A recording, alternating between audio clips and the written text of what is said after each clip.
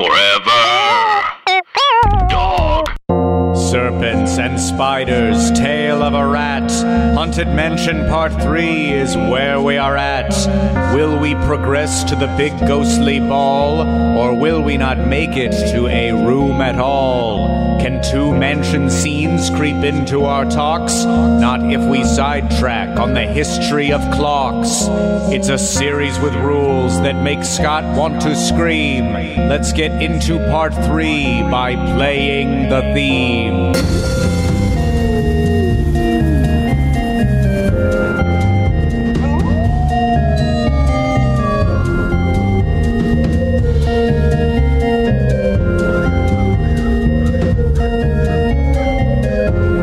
Fabio Rodriguez.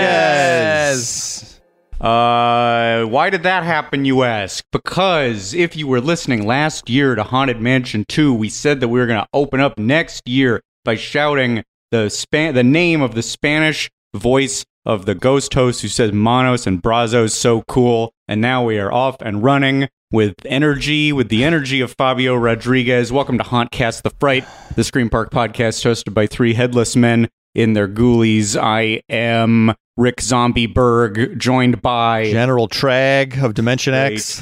Mm-hmm. And Jack-o'-lantern, Skeleton. The only name that made it through the whole thing. And you got it wrong. You got it wrong. You got it wrong. Slime-It-In. I got it wrong. Jack-o'-lantern, Slime-It-In. Yeah. You didn't. I thought you became Dr. Murderhog at some point. I thought, was that for Second Gate only? You know, we all got a lot of... Were we making them only...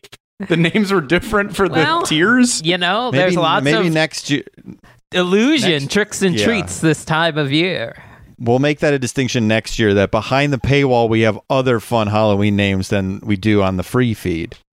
Oh, and if that doesn't get people over there to our Patreon, the Cemetery Gate, that you get exclusive scary names that might have no longer anything to do with our regular names. Yes, that's very exciting for a potential subscriber. So stay tuned for that next year.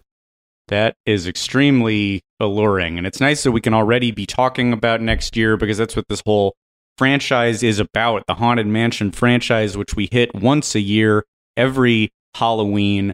I love that we gave ourselves a plan, like Doc Brown sending a note to Marty in the future, or leaving the DeLorean buried underground. We set ourselves up for success. I actually have a little more about Fabio Rodriguez. Oh yeah.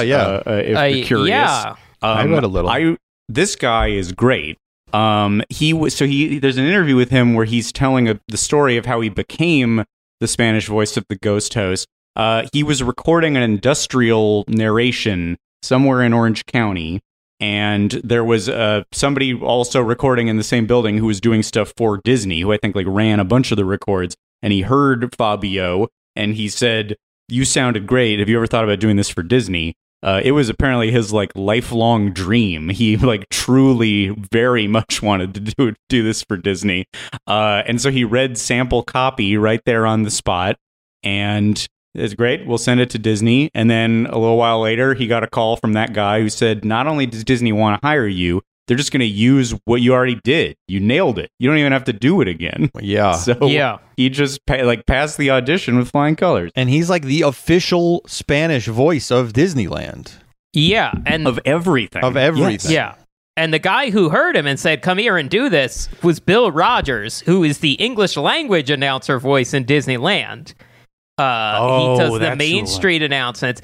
And Bill Rogers is married to Camille Dixon, who does the announcements for California Adventure. Mm-hmm. It's a husband and wife, and the husband does one park and the wife does the other? Yeah. Isn't that charming? Delightful. Just like how the voices of Mickey and Minnie were married for many years. Yes. It's another one of those. This should be so nice. This should be a precedent. If they're sort of connecting or husband and wife on screen, they should be married in real life. That's what I think when you're talking about animated voices. I think for, if it's, let's say, Seth MacFarlane should be married to, and I'm forgetting her name, who does Lois on Family Guy. Alex Borstein? Alex Borstein should be married to Seth MacFarlane. That's what I'm saying. Yeah. Dan Castellaneta and Julie Kavner. Right. Married. Should be. But you're just about purity. You're about people should not be fake out of wedlock, even in character. Yeah, there is a chapter in the Bible that I adhere to pretty strictly that says thou shalt not mimic a wedded relationship on screen. Yeah, those famous chapters of the Bible. For sure, man. Predicted that foresaw filmed media. Yeah. And knew that this would be a problem at some point. I will say, yes, the religion I believe in is a very, very small group of people. We've revised the Bible many, many times, and most of it has to do with rules about entertainment and theme parks. Yeah. Maybe some volleyball. Maybe get some volleyball in there, sure. Yeah, there's a lot of different rules. So yeah, whatever the specific religion I subscribe to, is different. Yeah. Hey, and that's Thou shalt good limit thy bodiness. Oh yeah. Oh bodiness. yeah. Yeah, bodiness. The word bodiness appears on every page multiple times. Hey, and the volleyball reference, that's a good to pin it to 2020. You know, we do like to, it's fun to look back. I looked back at the previous episodes. What were some things we were talking about in the past? 2019, President John Delaney. Remember that loser? Remember that asshole? No. Yeah. I don't. I don't remember what side he was on. Was he a Democrat? Yeah, he was a bald rich guy who ran for the DNC and just like sucked and got smoked out. Like smoked really, got his ass smoked really early in the race. In 2018, we were talking about Michael Avenatti, that the Stormy Daniels loser, who everyone's like, maybe this guy will run for president. What a time. Mike last year was talking about, in chapter 2, Mike was talking about Pluto's disease-filled tongue.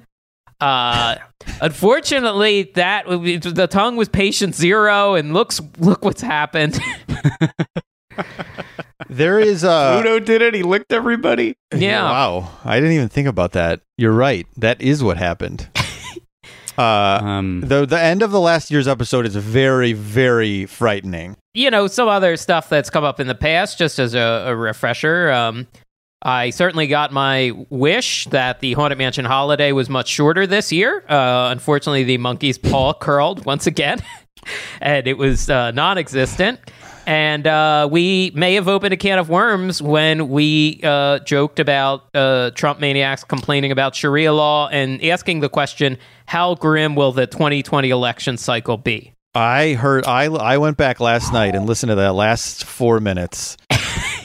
And it was, I'm trying to think of an equivalent on like television where like there was some Breaking Bad finale where you're like, maybe you go back and watch a show and you're like, oh my God, Jesse has no idea what's about to happen, what Walt is going to make him do. It's like that level of, oh my God, these 3 idiots have no clue what's coming for them.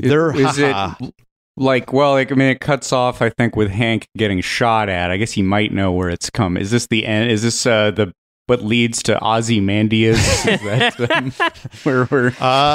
Yes. Okay. Yes. The last one was Hank and Gomi in the desert getting gunned down by Nazis. And now this is Ozymandias. We are in the end game at this point. It has been, a full year that has felt like that, certainly. And we were jacked, too, because we were like days away from getting on planes to go to Chicago and then Orlando.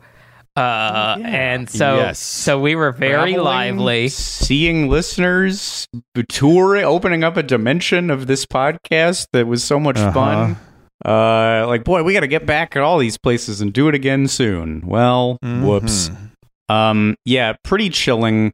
I thought, though, even more egregious than us, when we said, I wonder what that election's going to be like, boy, we didn't know half of it.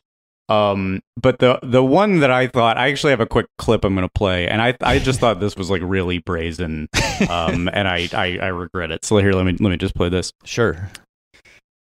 Yeah, so I do feel like a lot of pessimism about 2020, but also I just don't understand why, because there's so much fun stuff coming.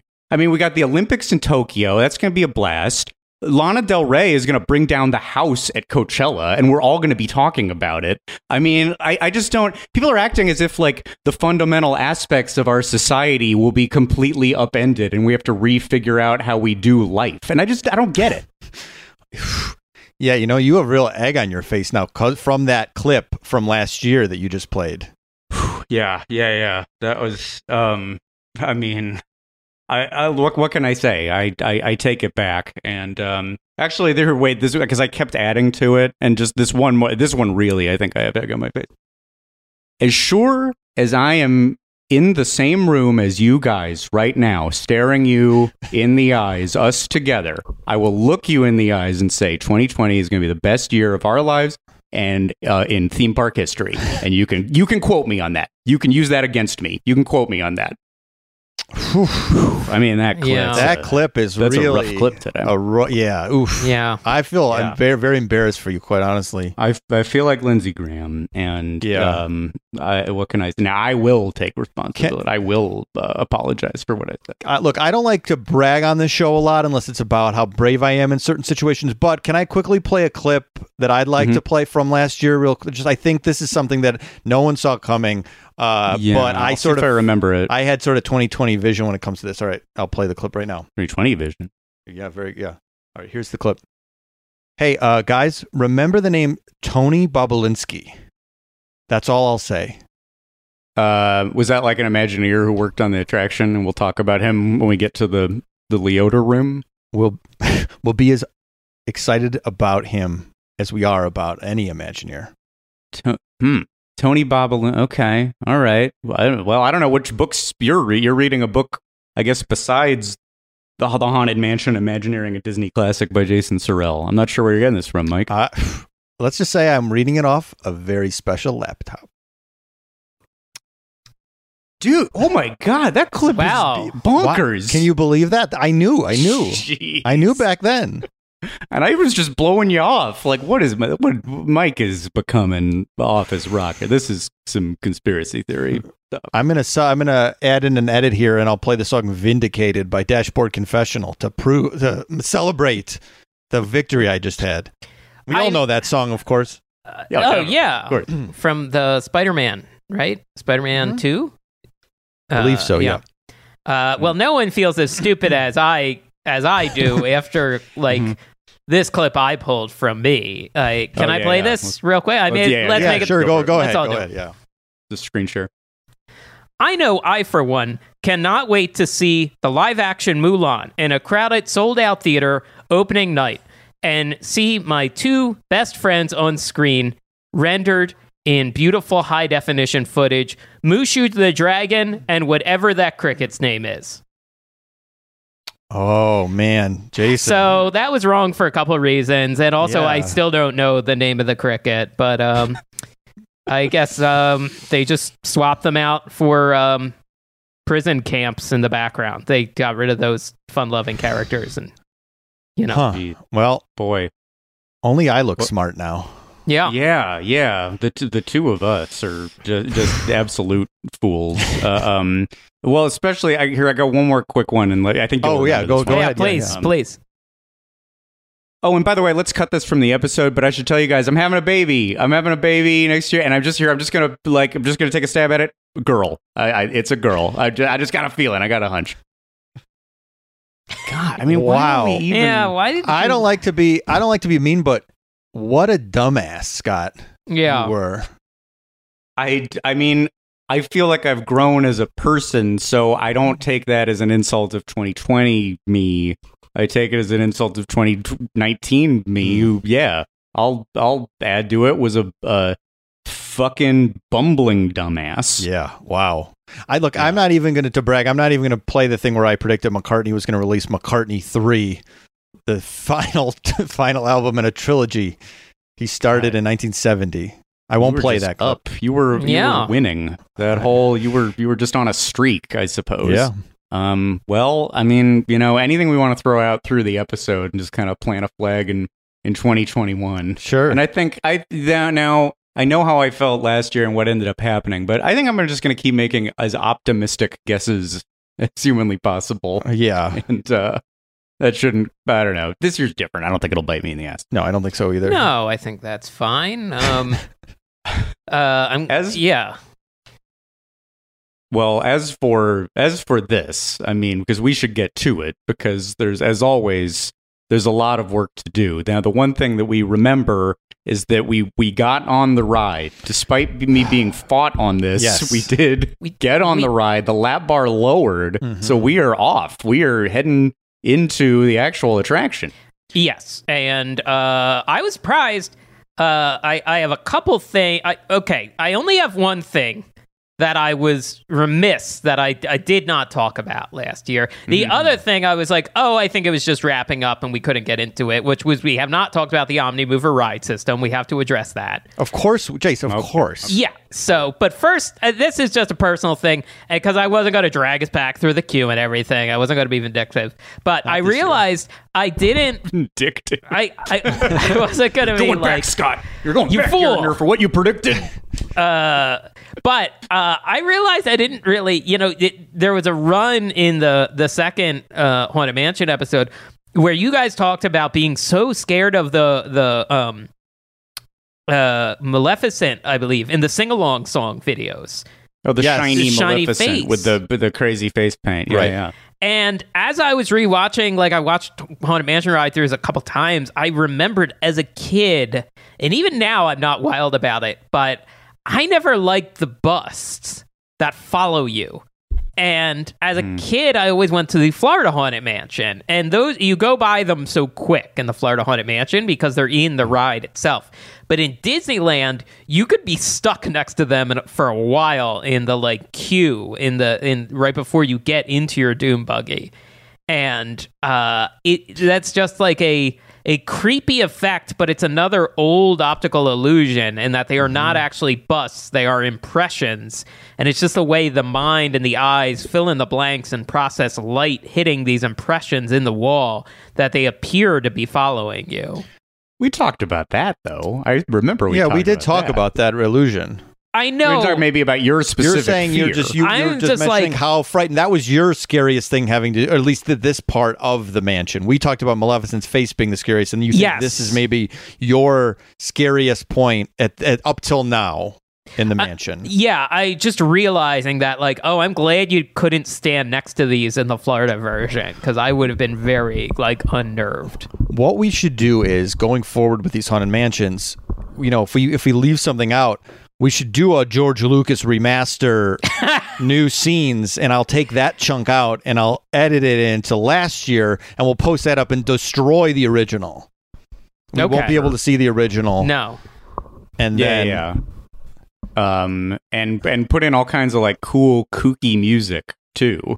Like if we ever played a clip of kind of a neat mellow song, it should be replaced by bom, bom, bom, bom, bom, bom, bom. Let's lay Space Gourd music. Yes, I think that's right. Each Haunted Mansion episode, and we can edit out our blunders. Your blunders over the years too. Foolish blunders, just as Lucas could. Right. So if we have anything like that, we'll just announce it beforehand that this is going in the special edition for one of the last year's episodes. You know what was crazy, though, is how we exactly predicted that Palpatine was Snoke and that he was growing many Snokes in test tubes and that one of the Snokes was upside down. I thought that was really oddly specific, and we nailed it on the head. Yeah. That was, that doesn't, we talked about Snoke so much that first year podcast, The Ride, so. It's not surprising to me that we were experts on him. We had all kinds of Snoke theories, certainly. Yeah, and I dropped that coffee mug at Mike's, and when it shattered at the bottom of the mug said Exegol on it. And I only realized as I was leaving the Regal Cinema at Christmas time, it was there. The whole time, yeah. The whole time. Those phrases, yes. You had visions.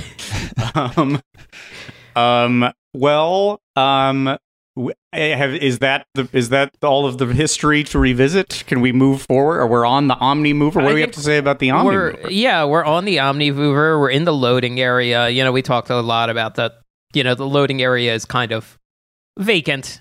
Could use a little plus up. There's some great Claude Coates concept art that they could, add to.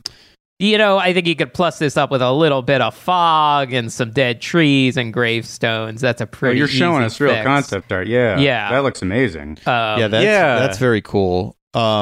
We've talked about, and another thing that I did over quarantine is I broke and watched a Phantom Manor ride through. Okay. Oh, really? Yeah. I had not done it, but yes, that loading area is very cool. And then the Disney World loading area is, I think, better than Disneyland. Yeah. It's not all so much better, but it is better. Yeah. Well, this is one of those, like, we've talked about. Tony Baxter says there's things he would go back and hit and revise. Right. There's actually one a little bit later in one of the rooms we'll talk about. But like, which I always like to hear. I like that he doesn't view it as perfect and set in stone and you can't change it. And this is a good example. Yeah. You walk in that room and it's sort of just blank. And it's a thing I really like in Haunted Mansion Holiday, which has apparently become the villain of the theme park world. Like now you like can't like it seemingly. It's I do feel like its divisiveness grows by the day, and of course now it has a very, I mean, I'm sure he had this opinion a while, but recently a viral video of Ryan Gosling where he detailed his problem with it.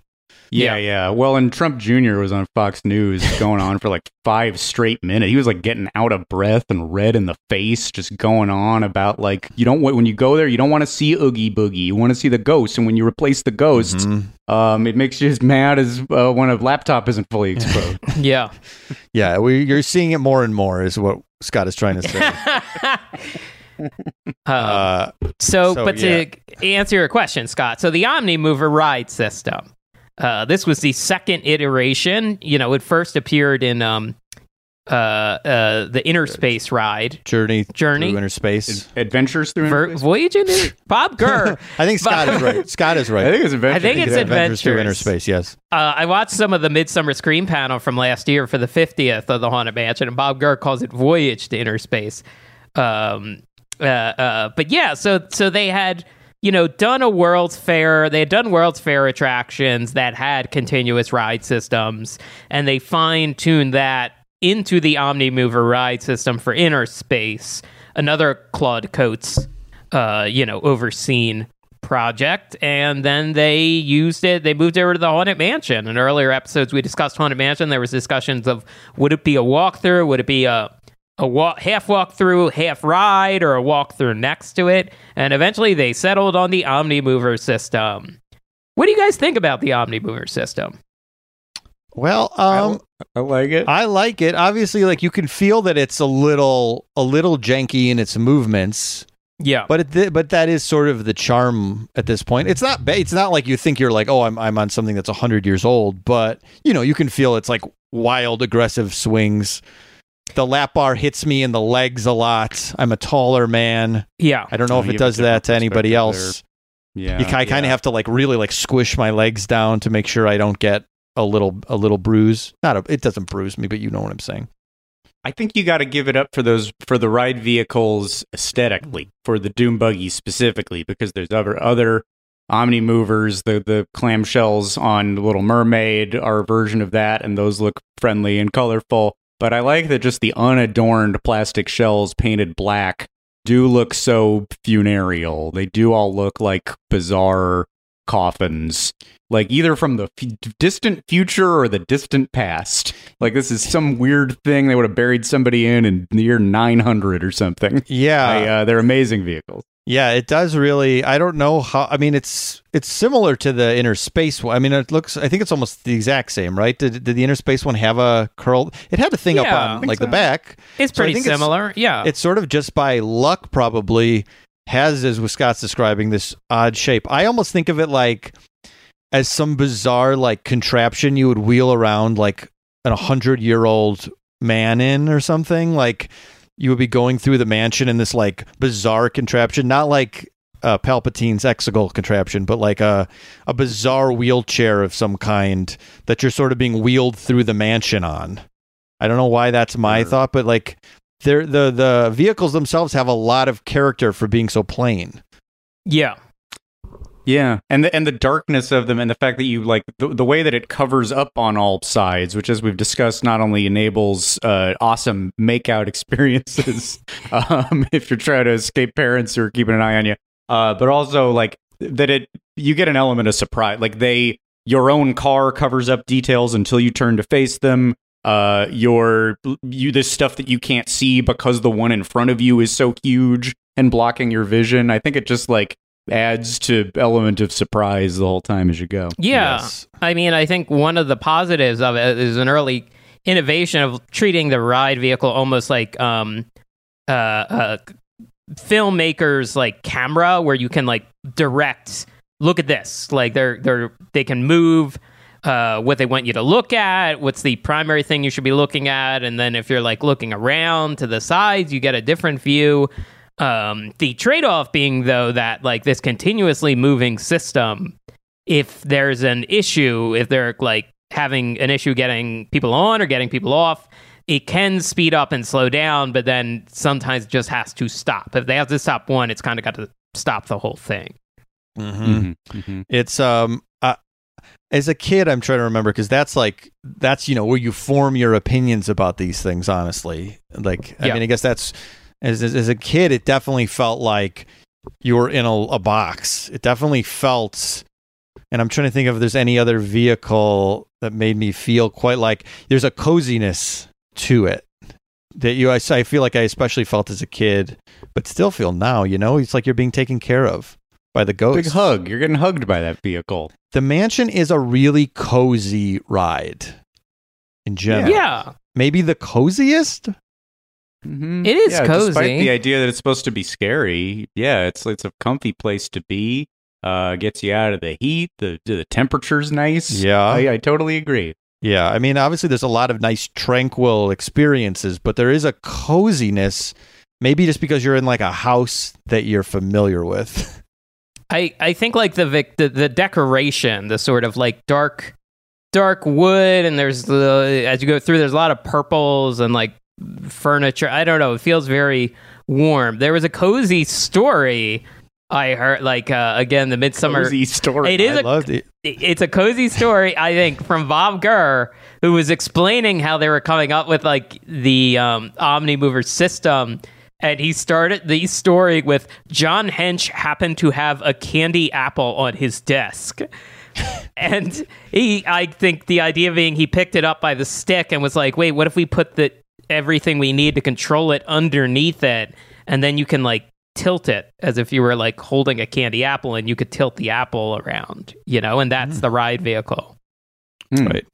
And you thought that was a cozy story because you like the idea of being at work and there just being plentiful candy apples around. I just like the idea of someone happening to have a candy apple on their desk. And Jason, can you show us the table? Is there a table behind you? Is it full of candy apples? There's not. There's a couple of decorative gourds for the holiday.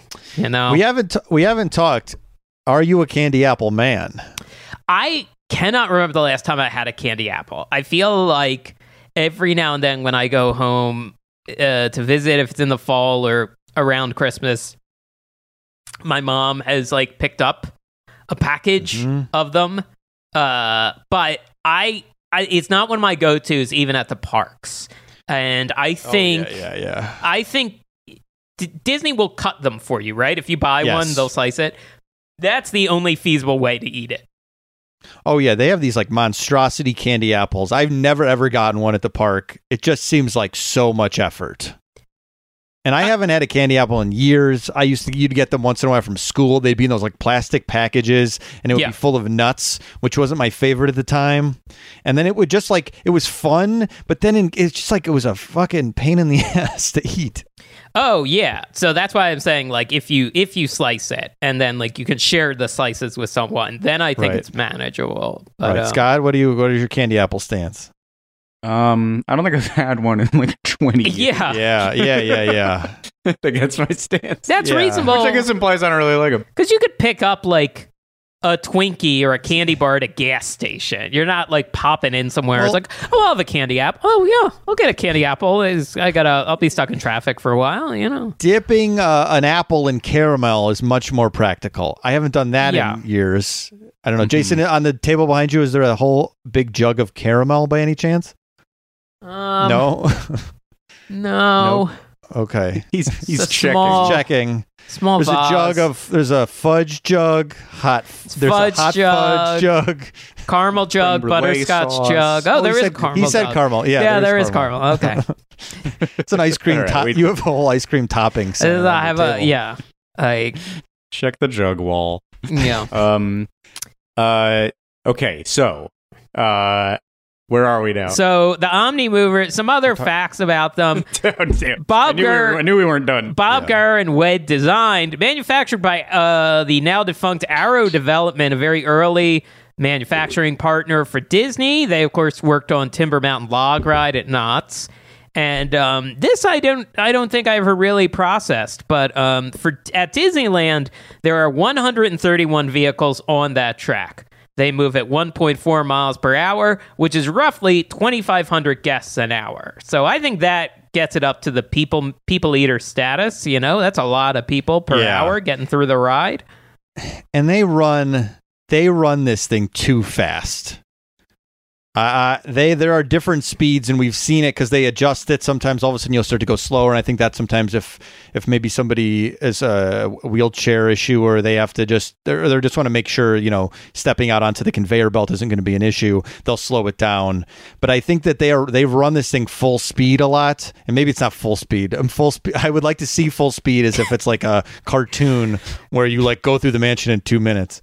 But the Addams Family ride, like what? It's not a ride, but when you end up going through all those chutes in the Addams Family house. Yes, exactly. But my complaint is I think they should run it a little slower, because sometimes I feel like you're whipping through that thing. Yeah, and I would I'd like agree to with that. Hang out a little more. But this has never occurred to me. I have to really. Admit. I've never thought about the speed being too fast. It's too fast. They can go slower. Too fast. They can go slow it down. It is reliable. People are saying it more and more. People are saying it more and more. So anyway, sorry, Jason, go. Oh, Bob Gurr is on record as going like he felt bad because there's so many like different sized gears and wheels as part of the track, and he felt bad about, you know, leaving the next generation with such a complicated system to maintain. But it seems like the attitude of the, you know, maintenance staff was like, hey, it works though, it runs every day, you know. For the most part, it doesn't go down a lot like, you know, the more complicated modern day ride systems. Right. It's all reliable. This and boats, just very reliable as far as Disney rides are concerned. Yeah. I'm trying to think anything else about the Omnimover, like speaker placement seems fine. I like it. Let's get in the room. Let's get in the room. I think that's everything I have. I know, Scott is like a kid. Endless hallway. Let's go. Well, one more credit. Fabio Rodriguez, we didn't give him enough credit. You can also hear him do the Spanish language safety spiel on Pirates, formerly the DCA Tower of Terror. And he also appears in the Mexico Pavilion at Epcot. And he said his kids love hearing him in the parks, and their friends always send videos of like, hey, here's your dad. And that's really sweet. And so, well, and he said that I found an interview with him where he said he like watched the fireworks show and heard a voice booming through the park saying, ladies and gentlemen, and how he dreamed of one day that would be me saying damas y caballeros, ninos y niñas. And it came true. Yes. I love what a very specific and like amazing dream that is, that in the most wonderful place that your voice is audible everywhere. It's great. And also he mentioned somebody said his voice is a lot like Ricardo Montalban. And I mentioned in the last episode how sexy that voice is, especially on the mansion. And of course, who is sexier than Ricardo Montalban? No one. That added up to me. That like created some little DNA connection. Like, oh, no wonder I like that voice so much. It very much is Montalban. Yeah. He rules. He's amazing. I'm glad we made such a point of him at the end last year. Yeah. He's really good. Okay. Scott, you got your Scott, take it away. Endless hallway. Wait, Jason, I have a couple more candy apple questions. Oh, okay. I know. Never mind. I solved it in my head. Scott, go ahead. It'll circle back around. We haven't even addressed that I'm wearing a skeleton onesie this whole time, so don't worry about it. We won't. It'll come up later. What? Are you actually? Yeah. The top half looks like you are. We got skeleton onesies. It's fun. It's seasonal. Yeah. Well, I'd say go walk around and let us see it, but you're hooked in. I'm all hooked up. Well, give us a turn when this is all over. Yeah, give us a little turn. Yeah. Give us a little runway show. oh my God, we're in the ride. We're actually in a room. We're in the endless hallway where the candelabra is floating down at the end of it. I like all how they pulled this off. Because you really do think that just goes and goes and goes, but of course they wouldn't have room for it. We're like once again back in not a Pepper's Ghost here, but we're in the same territory as Tower of Terror, where it's a shorter hallway than you think. It's made to look longer than it is, and scrims are involved. Wait, so now I'm redoing. It's still so confusing to me, even in the notes. The mirror at the end of the hallway is really close. It's way closer than you think. And then they've painted the candelabra black on the back. Yes. Because it's really close to the mirror, so that you won't be able to see that. And the candelabra also helps block the view of you. And I feel like I'm getting away from myself here. Like, can anyone explain this better than me? I think you're doing a pretty good job, but I'm still confused. But it's funny because it's very complicated, but also feels like we may have the ability to make it from stuff around the apartment. Yes. Yeah. That's what's interesting about it. It is a trick like theatrical designers and like magicians have probably used for like over 100 years or something like that. It's just like it's very thin black wires holding up the candle. Like you said, the back of the candelabra is painted black. The mirror, that way, like it does, you don't pick up the back of the stuff in the mirror, and then the scrim helps cut down on like crispness of like what you're looking at. So it makes it a little hazy, and it also makes it harder to see us. Yes, you don't see yourself, even though that is a mirror right in front of you. Yeah, and it uses forced perspective. Like, yeah, that hallway is not very long past like what you're looking at.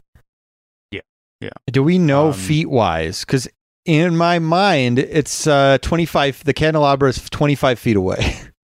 Is it like 7 feet away? That sounds right. Maybe it's something like that. Yeah. I think it's a little because, as I'm sure we'll hit in this area, like, every now and then a guy hangs out around it. So it's got to be big enough for a guy to be around. Yeah, maybe it is closer to 25. 10 to 12 feet. I think maybe like 10 feet. 25 might be too far. 10 might be too close. Right. I again don't want to, we obviously will cover, Nightmare or Haunted Mansion Holiday in some other juncture. Whenever I swear now, every time I go on it, and I think, all right, let me get into the head of someone who wouldn't like this. So let me judge this with a critical eye. Do I not like this attraction, or have I been overrating it or something? And when I see the dog, when I see Flood Zero, right, floating in that hallway instead of the candelabra, I really like it. That's the first thing that always makes me go. And the doors downstairs as you're boarding, I like a lot. Yeah. And then I see that dog, like this. That's great. It's fun. I don't. If I'm the villain of the podcast for smiling about this fun ride, then I don't know how to get out of the villainy spot. I don't think you've ever been fought on, and I think all I've ever said was I think I agree shorter would be better, but I like it. I like it. It's fun. Like it's. I guess I don't disagree with that argument. I think it's just as we come back to the boring functional argument, which is how do you have it open for? Like, does it just have to be closed for all of November then? Right. Yes. To change it out. Right. Exactly. Which is a bummer in and of itself, I think. Yeah. But. Last year's episode was recorded before we went down to Florida, and I will say that experience of being in the Florida park, and we did not hit the Magic Kingdom, I believe, until our last full day we were there, but it was a pleasure to ride a traditional version of the Haunted Mansion in Halloween time, because it was late October. Sure, and, yeah. Like, it was just...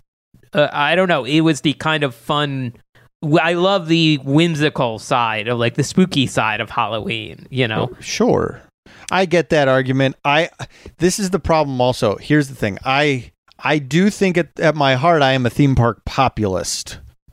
Okay, I don't want to throw that word around in any other way necessarily, but a populist as far as theme parks are concerned.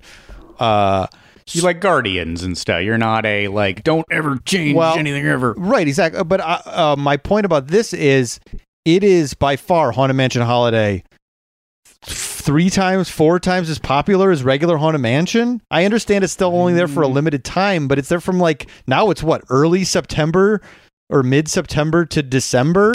It's like I get it, it's really less time, but it's so popular. It adds it doubles the time, it triples the time of the queue. So what is the incentive for them to do it?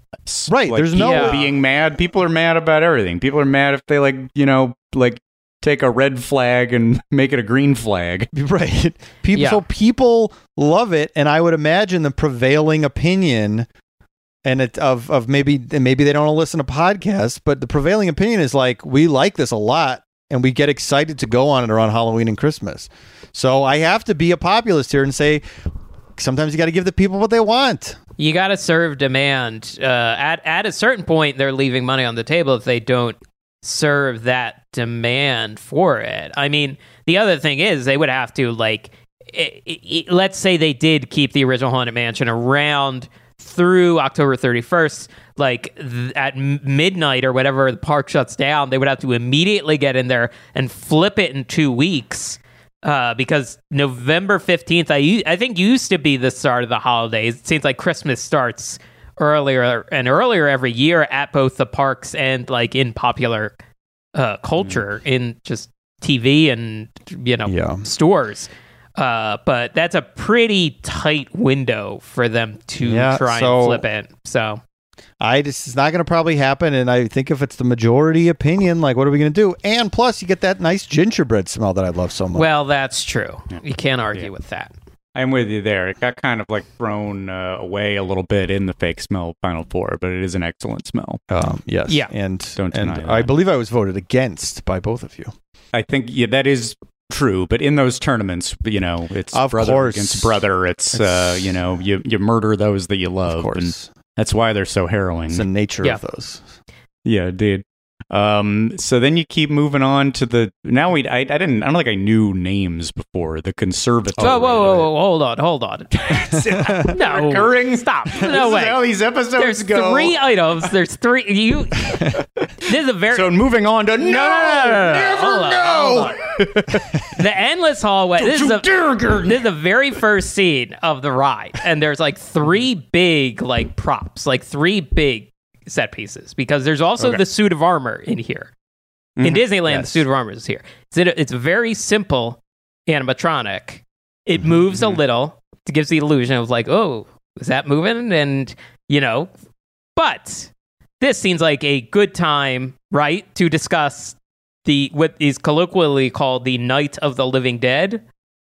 Oh, is that KN? But it wasn't. It wasn't in that room. Well, it was in a further. It was farther, room. Right? So we have to keep going to get to it. Okay. Well, your rules are played against you now. No, you're wrong.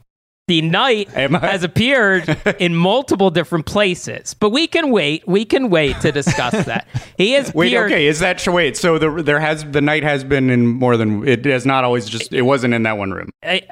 Well, the animatronic Knight was always there. The live actor in a Knight of a suit of armor, depending on what year it was, what time period, moved around. Wow, so you have a timeline of where the human actor in the Knight costume was? I have a rough layout. Wow, I have actually never been able to find this. But we can wait a little. We can All right, tease let's that. wait a little bit. Let's go to the what? No. Yeah, continue. Sorry. So third item. You got to talk about the chair. No more in an episode. You got to talk about the big chair. The big armchair with the face on it. We can't just go past the chair. I mean, this is why this ride gets talked about by us every year, because the opening scene has 3 there's more stuff in the opening scene than in some rides. Period. Is this your favorite chair in a ride? I think it's up there because this chair was burned into my mind at a very young age. It's got a spooky face on it. It's a Rolly Crump.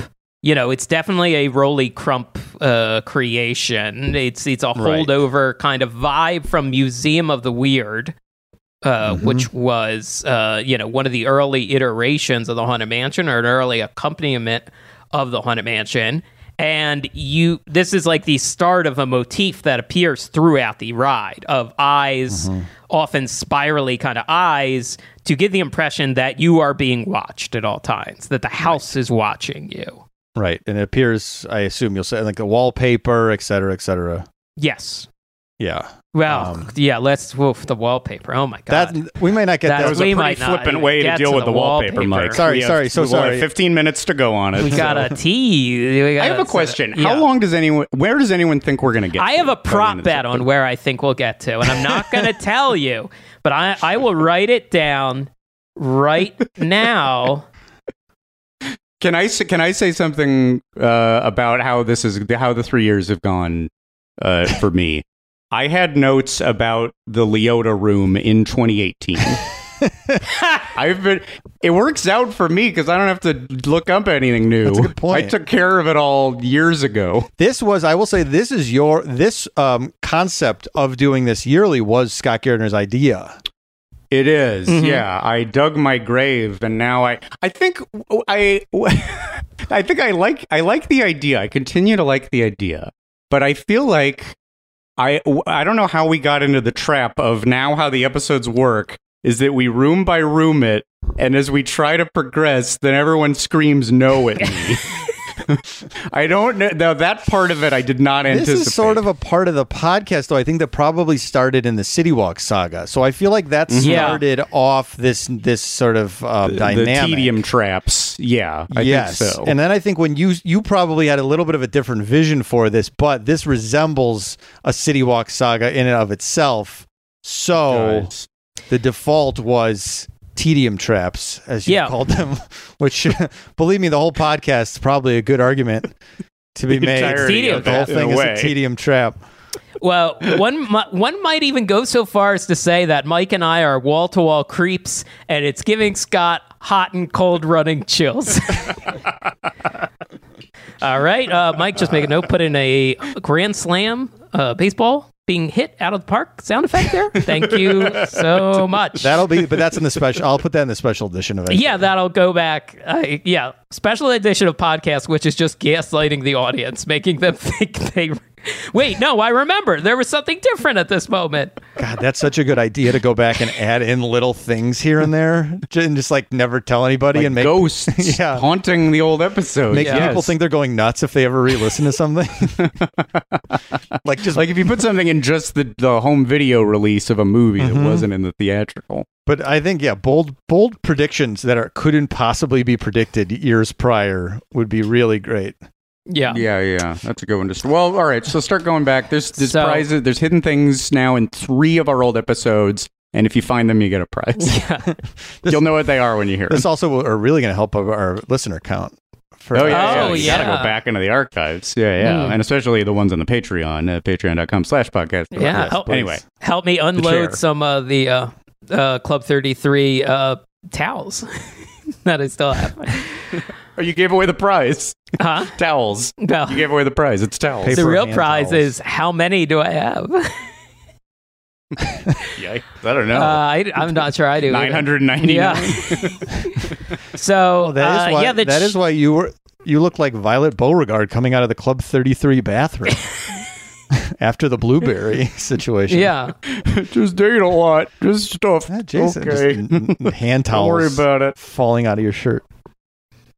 There's not a lot about the chair. I mean, I think, it's just glued in my mind. It's creepy. I like the chair detail for real, that it sets the eyes precedent. I like the eyes precedent here. Yeah, I do too. That motif, I'm not sure that it ever really occurred to me about the wallpaper and everything that you're being watched. Certainly the busts and such. But I do like reading about like all the you get the feeling even if you aren't like super aware of it as you're on the ride. Like you have this uneasy feeling. And when you read about all these details, you start to understand why. Yeah. And for me, who thinks the ride is cozy, I'm being watched and I love it. You're being watched by Disney security, too. And I love it. Yeah. And which cuts out riffraff like teenage makeouts and marijuana use. I should tell a story I've heard secondhand that there apparently people have been caught doing more than just making out, let's say. Yeah. Threesomes? Yes, 2 humans and a ghost. 2 on the humans ride. and a ghost. And he'll follow you home because he's a clinger. The ultimate Halloween threesome. Yeah. Hey, it's Kaylee Cuoco for Priceline. Ready to go to your happy place for a happy price? Well, why didn't you say so? Just download the Priceline app right now and save up to 60% on hotels. So whether it's Cousin Kevin's Kazoo Concert in Kansas City, go Kevin, or Becky's Bachelorette Bash in Bermuda, you never have to miss a trip ever again. So download the Priceline app today. Your savings are waiting. Go to your happy place for a happy price. Go to your happy price, Priceline. I like the haunted, the endless hallway, and it's pretty subtle. Like for rides, I think it's very subtle. It definitely like is a good tease for like what you're about to experience, and I feel like it kind of epitomizes a thing about like the Haunted Mansion being so dense and so detail filled. Of like, well, there's like 3 big things right in this first scene. And some rides, don't even have that. Some rides have a lot of black hallways. Some rides take place entirely at night, pitch black of night, like Dinosaur, Yes, the Dinosaur does not have its chair moment. No. There's no cool smiling chair in Dinosaur. In Dinosaur. Yeah. Very that. Whoa, do we even have enough time for another room? What else about the chair?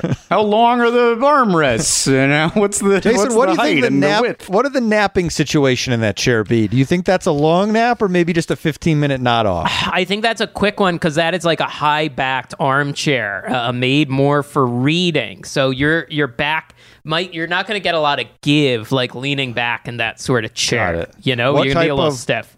What type of books would you read in the chair? Oh, ghost stories, I would think. Haunting of Hill House, Mask of the Red Death. Okay. Spooky stuff. Turn of the Screw. Would you read one of your crime novels? Yeah, absolutely. Yeah, you could read like a Lou Archer book or a John D. McDonald. One of my favorite things is when we went to that bachelor party in Las Vegas. We got there. We were 4 of us. We got like a pitcher of margaritas. You said, I'm not going in the pool. I'm going to read a crime novel by the pool. You found out how much the pitcher was. You said, well, that's the last one of these I'm having.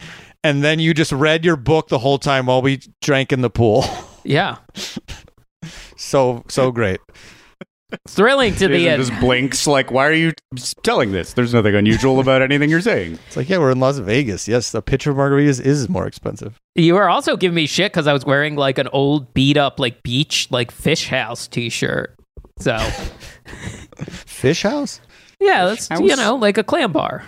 Oh, Fish House. I don't know what a clam bar is either. There's a place down the shore. Fish House, like a clam bar. Just where you get fried fish. Where you get like clams on the half shell and raw bar. Restaurant? Yeah, restaurant. Yeah, seafood out. I guess there is a little bit of, now I'm thinking about it, even the place, there's that place over on Los Feliz that has clams and stuff, and they have a little bit of a bar situation. It kind of looks almost like a sushi where they make it in front of you. Am I wrong? Yeah, sometimes. Yeah, they're cracking. Yeah, you are wrong. Yeah, kind of. It kind of just becomes a catch-all at a certain point. Well, you're from... Is it kind of like that place, the conservatory in the Haunted Mansion? Yes, we can move on to the conservatory. All right. All right, Scott, what do you got about it? So there's a guy, he's trying to get out of there's a guy trying to get out of a coffin, and the voice of his efforts trying to push out of it is Ex Atencio, who is also the voice of the skull that you hear, that you see before you go down the drop in Pirates. And he was a nice man who my mom knew his daughter, went to school with his daughter, and I got to meet him in a church parking lot. And I think I just found he did a sketch of Mickey and signed it to me. Wow, really? Whoa. Yeah, did I not say that before? Yeah, one time. I was already so Disney obsessed by like 8 or 9 years old, and my mom like, okay, now we're gonna go speak to She call him Mr. X. I don't. I'm gonna go speak to Mr. X. Mr. X is cool. Yeah, but I was like, I was so blown away by that he was like, yeah, like, you know, my mom like met this guy, like was like around him as a kid, and he is the skull and this the guy. I don't think I knew he was the guy trying to get out of the coffin.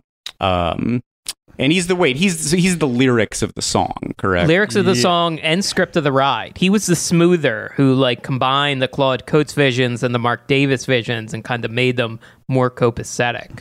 Mm-hmm. The dark and the light. Yes. Yeah. Right. Which we explored in 2018. I had to remember like who the names were. And we're still kind of in the dark here at the beginning, the Claude Coates world. Yes. I'm realizing now that Mark and Claude were part of a dyad.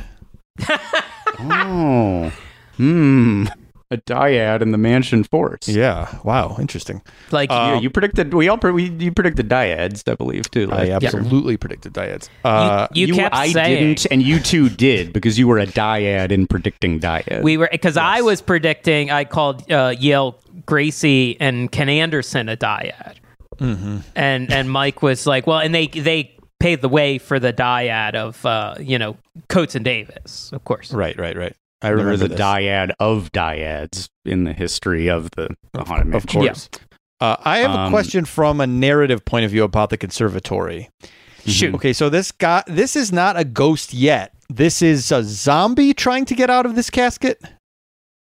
Or a fully alive person? Or a fully alive? We don't know, right? Yeah. Well, I think it's ghoul, right? But we don't have many ghouls in this ride. It's almost exclusively ghosts. You're forgetting the graveyard. See, I believe I saw them listed as pop-up ghouls. Or maybe they're pop-up ghosts. Oh, wait a minute. Okay, they're kind of so maybe the ghoulish. ones that actually shoot up on the spring that do look a little more solid are ghouls and not ghosts. Do you know what I'm saying, Scott? Yeah, you're saying that, okay, a ghost is translucent. Exactly. And a ghoul is still somewhat fleshed. So a ghoul is a zombie-like character. Mm-hmm. So there are a couple ghouls in this ride. That's interesting. I never actually thought about it in the mansion. And Jason, I'm so sorry we're talking about the graveyard real quick. No, I don't care. I never thought about those things because those things are that on the weird like spring. They really shoot up like behind the graveyard. Those things do look more solid than the projections, like bluish projections of the ghosts. Okay, that's interesting.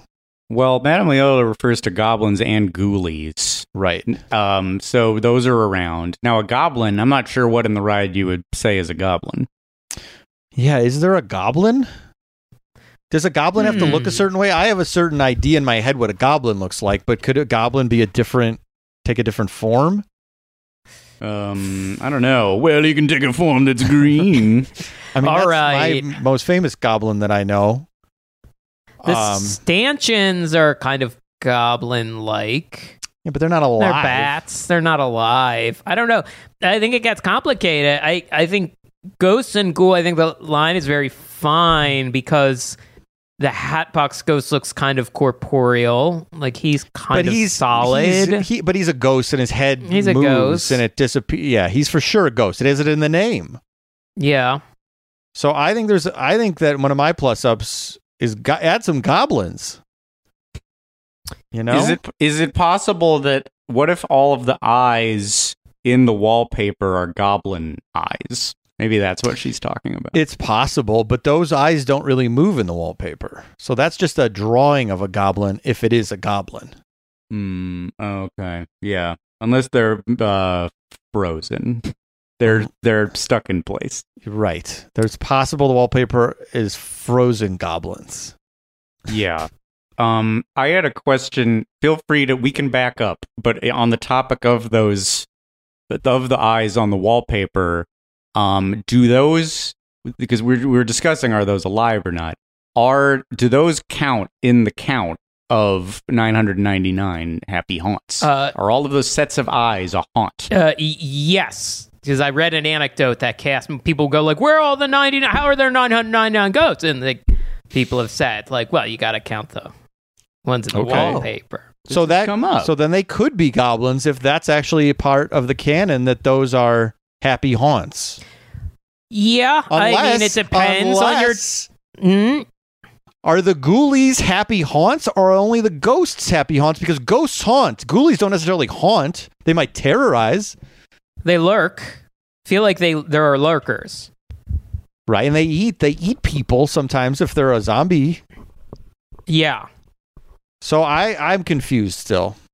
I mean, I don't think I know who's who. We need to take a quiz, like what Harry Potter house you're in. We need to discover the difference between creepies and ghoulies, and and put a Dobby like character on Haunted Mansion. Dobby from Harry Potter, who's like goblin. He's a goblin. Am I wrong? No, isn't he? No, he's a house elf. He's a house. He's an elf. So, I'd like to formally apologize to Dobby. He's some sort of unfortunate racial caricature. Yeah, Jesus. Likely. You said that, and I was like, oh my God, is that the name? Is that the real Dobby? description?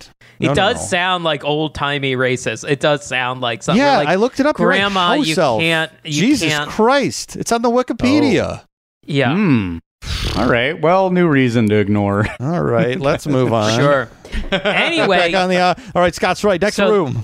So the fella in the coffin, that, as we said, we were talking about Existencio.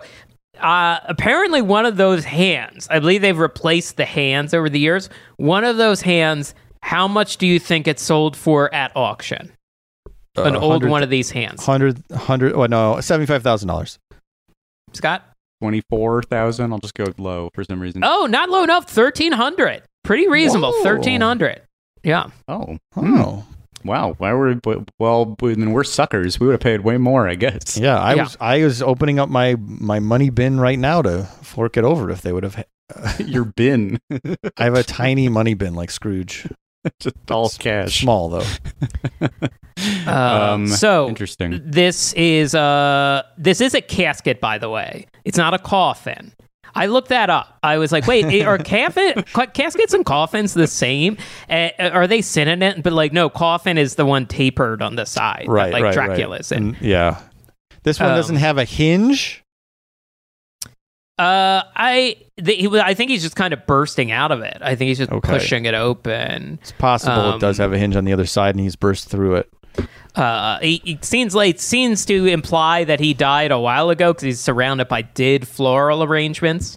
Mm-hmm. And this is also the first appearance of a character from the Haunted Mansion, the Raven, that reoccurs throughout the ride. And it is the same Raven. I believe it is meant to be the same Raven seen here. I don't know if this is coming up right. Can you see this picture? Yes. The Raven is sort of here. Right. I don't know if I just after hours of reading about the Haunted Mansion was reading into stuff, but to me, it looks like there's spiral eyes underneath the Raven on the stand that's holding up flowers. And it's very subtle and likely hard to see. But if you watch a 4K ride through, you can see there's another set of spiral eyes hidden in this scene. Some more rolly eyes. More rolly eyes. Huh. Is that a haunt? Is his eyes a haunt? Does that count as one of the haunts? Happy haunts? Good question. I don't know. Well, someone bother Bill Gurr about that. Bob Gurr about that. Borrow my father's brother, Bill. Well, he got the name of the one of the ride wrong, and then I got his name wrong. Now we're even. You punished Bob.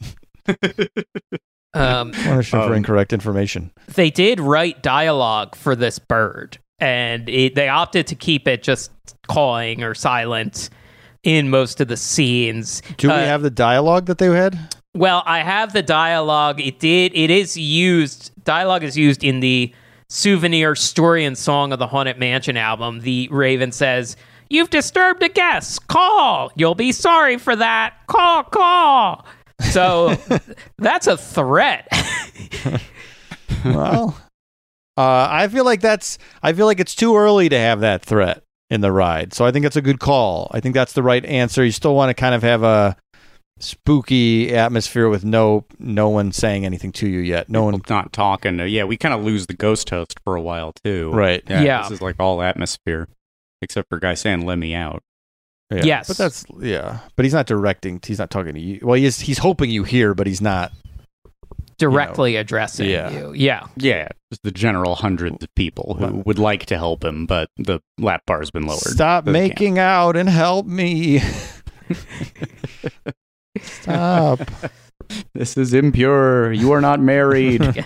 Show me your wedding rings and I'll let you continue. Re-elect Richard Nixon, my friend. Well, that's most of the audio recording in the park. If you listen to it, you can hear that message. Yeah. You play it backwards and it's all Nixon. It's all pro-Nixon messaging. McGovern's a bum. Walt made sure. Now, are we in the corridor of doors?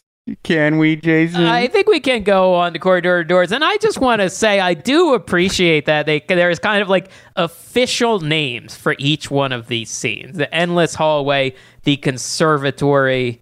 Although traditional Victorian conservatories would be, you wouldn't really display a funeral casket in there. You would display curios and oddities and artifacts. And at other haunted mansions, they do. But corridor of doors. Let's talk about it. Did you know about the history of conservatories and verandas and all these things before we did these podcasts? No, I honestly, those are just like the threads I follow through the Haunted Mansion. Stuff comes up where I go like, wait, are caskets and coffins the same? And I was like, oh no, how silly of me. And then I just go down. You do like a week of research? I feel like you referred to hours. I feel like you really hit the books here. For Haunted Mansion, I devote a lot of time. I think I did it mostly all the day before we recorded this. I started on the 2 days before, and I was watching Garfield the dog, and I alluded to this, a spooky trick for Halloween. He pulled my laptop off the desk, and it bent the power adapter. I talked about this. That was the problem? You hyped that up like your car maybe just spontaneously exploded.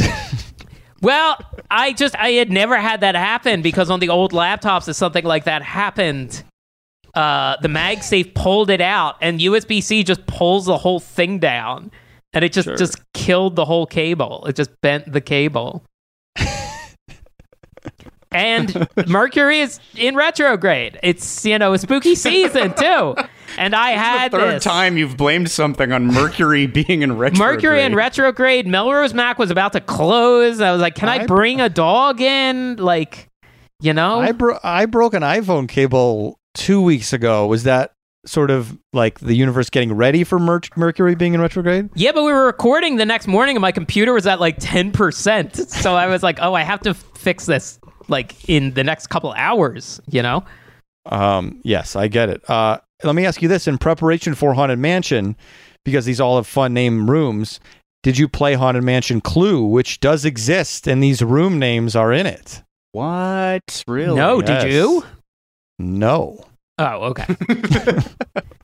Well, we'll have to do it on Twitch or something. I Googled Play a 7-hour game. That is fun. All with separate sets. I'm not a big board game guy, but I do like Clue. I like Clue and Trivial Pursuit. I loved Clue as a kid. Yeah. The Game of Life I loved. I loved Clue. Maybe that was it. Corridor of Doors. Corridor of Doors. What you got, Scott? I feel like I don't have any. I just wrote down what happens in it. So yeah, say what happens. Oh yeah, don't worry, I'll fill it in. I got a ton of shit. Trouble. What was that? I said he has a ton of shit. I said I'll fill it in. I got a ton of shit. All right, well then you go. I just wrote down what happens. The spirits are having trouble escaping, and there's little maces that all knock on the door, and they all make sounds. It's all like rapping on the door, and that was the thing I found that Tony Baxter doesn't like that.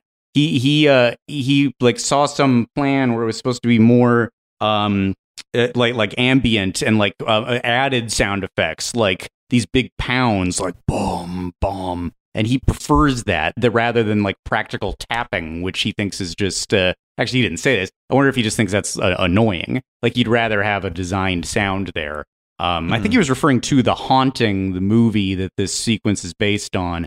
And he said he wants it to be like that. Like that's another thing that he would plus up, is not, because he's doing an interview in this room. So there's a bunch of tap, tap, tap, tap interrupting the interview. is maybe why he wants it out of there.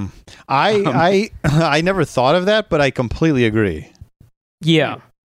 Yeah, interesting. I guess it is more like irritating than frightening. Because I know exactly what it sounds like. As soon as you say like, oh yeah, like that annoying noise and when doors are there. Yeah, I know what that is. Yeah, okay, that could be better, sure. Yeah, all right, Tony. I think in the original version of The Haunting, which was a movie adaptation of The Haunting of Hill House novel, it's more of a ominous, like bong, like thunk, like the Inception noise, maybe. And then he also made sure to clarify the 1963 Haunting, not the late 90s Liam Neeson Haunting, which does feature the Incredible Hulk roller coaster in like an insane sequence where the coaster goes off the track. Really? Yes. Weird. Oh, I didn't know that. That times out? The Hulk would have been. Was it a Universal movie? I think it might have been a Universal movie. I think they got it filmed like either right before or right after it opened. Wow. Strange. But the door knockers are maces. Some of the door handles are apparently like, serpent-like or like dragons. As if just more images of the house almost coming alive. Did you guys come across the sculptor who did a lot of woodwork for the Haunted Mansion? I actually did not. No. This is a guy he is a Cuban sculptor named Ciro Rolando Santana Iarrite. And he had just arrived in the United States, and he heard WED was looking for a sculptor. He had exhibited in Central America and Spain, and they quickly scooped him up and got him to work. And he carved a lot of the wood, the door frames and the chairs and all of that sort of thing. So, that attention to detail, again, that's like a real pro sculptor. And are these the same? Have they replaced them since? They have to, right? Like these have to be new. Yeah, some stuff has been copied over the years. Some stuff has been replaced. Right. It's hard. Yeah, I'm sure there's very little as far as like original opening day items. Like they've replaced the wallpaper. They have to do that. I wonder what is in there that's actually original. Presumably they have replaced the air conditioners, which come into play in this area. Sure. Which, like, as you enter the corridor of doors, they have angled the air conditioners to blast you so that you get chills when you get into this part of the mansion. Yeah, I know exactly what that is, and that's very good. A nice chill. Yeah, what is blood running hot and cold chills? Yes. When we haven't, as I said, we haven't heard the ghost toast in a while, and that's an awesome line. Every room has wall-to-wall creeps and hot and cold running chills. Mm-hmm. I like that you start to miss him. They use him so sparingly that every little appearance in the ride really lands. Yeah. Yeah. He is. Yeah. He. You want him to hold your hand through the whole thing, but he's not going to do it. Plain hard to get. Yeah. Now, and in this section of the ride, you're talking about canon. Like, there's the official Imagineering canon, then there's guest canon, and then there's, cast member canon. In this part of the ride, there is a portrait. You do see portraits on the walls. And this Mark Davis drawing, some have speculated that this is the ghost host in this drawing because he has a noose that he has chopped. Right. Does this drawing appear anywhere? Where is this? Was this just concept art, or was it used in anything? It's in the hallway. It's on the wall with the portraits. Oh, yeah. In Disneyland too? I believe so. Huh. I think it's on the wall. I think I saw it was on the wall. They have put so many. Honestly, I can't. My memory now of the pictures on the wall has been flooded with Hatbox ghosts because my memory is that they put more pictures of Hatbox on the wall once they added him to Disneyland.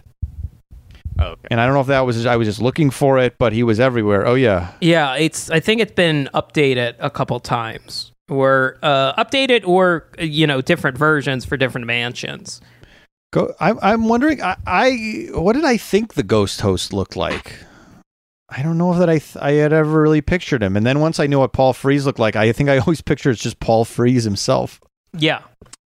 Thought he looked like Snoke. That's right. This guy looks like a ghoul. Down. I would say this is a ghoul. Like, there's a lot of Haunted Mansion stuff, like concept art, that has the one eye really closed and the other eye really big and open. Is Snoke a ghoul, though? I think Snoke's a ghoul, for sure. But he's Palpatine, ultimately, so is Palpatine a ghoul? Right. Palpatine, I guess he is a ghoul, because, like, he kind of dies, but he becomes more powerful once he's fighting Mace Windu. Mm-hmm. So he's sort of like, they don't really call him undead, but there is an element to it where it's like, strike me down and I'll become more powerful. He keeps like leveling up by getting hurt. Yeah. Is Chewbacca a ghoul because he dies and then comes back all of a sudden with no real information about why and what happened? Now, look, what you're proposing, honestly, it would have been awesome if Chewbacca's a ghoul. Chewbacca, in like 2 scenes later after he dies in Rise of Skywalker, you think he dies. He's just back, but he's zombie Chewbacca. I think that would have been great. Yeah. That would have ruled. Let's do that. Yeah. Not a lot of like undeadness. Like, yeah, he would like the sound is now like scary. Yeah, well, it could be half and half. It could be like, I can't do the Chewbacca noise, but like he could have gone back and forth between it. Or he sounds like, "Hello, I'm Chewbacca." I love a furry character speaking with an English accent. Yeah. That's something I do I'm like. stately now. Yeah.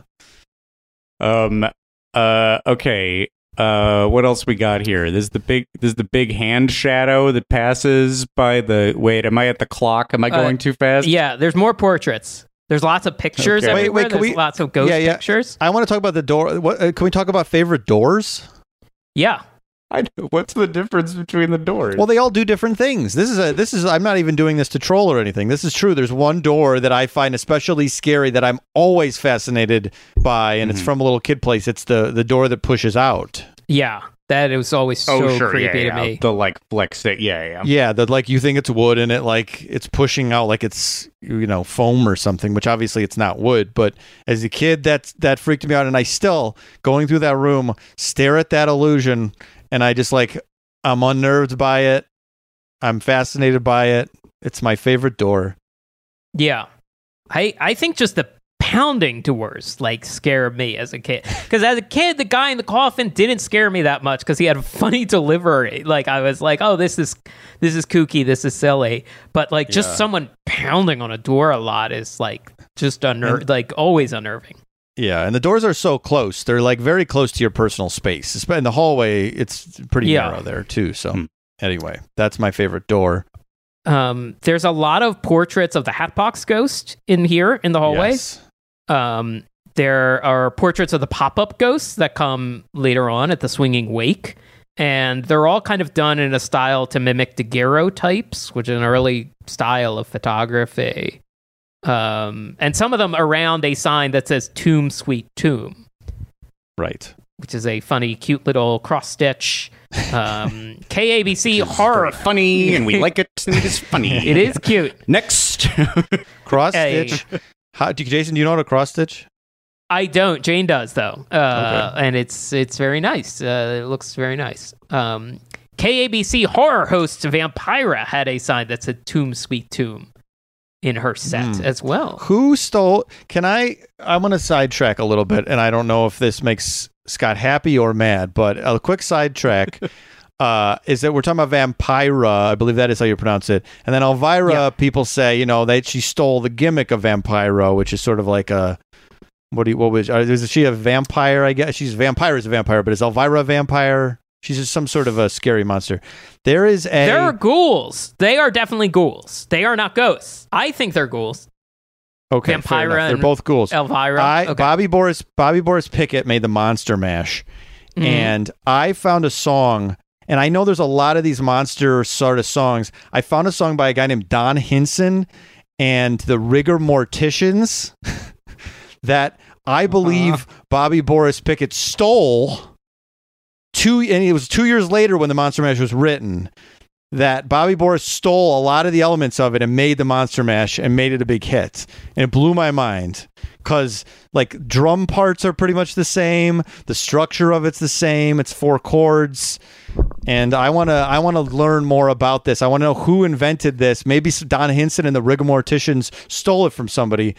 But I'd really like to break this case open. Did Bobby Boris Pickett steal the Monster Mash?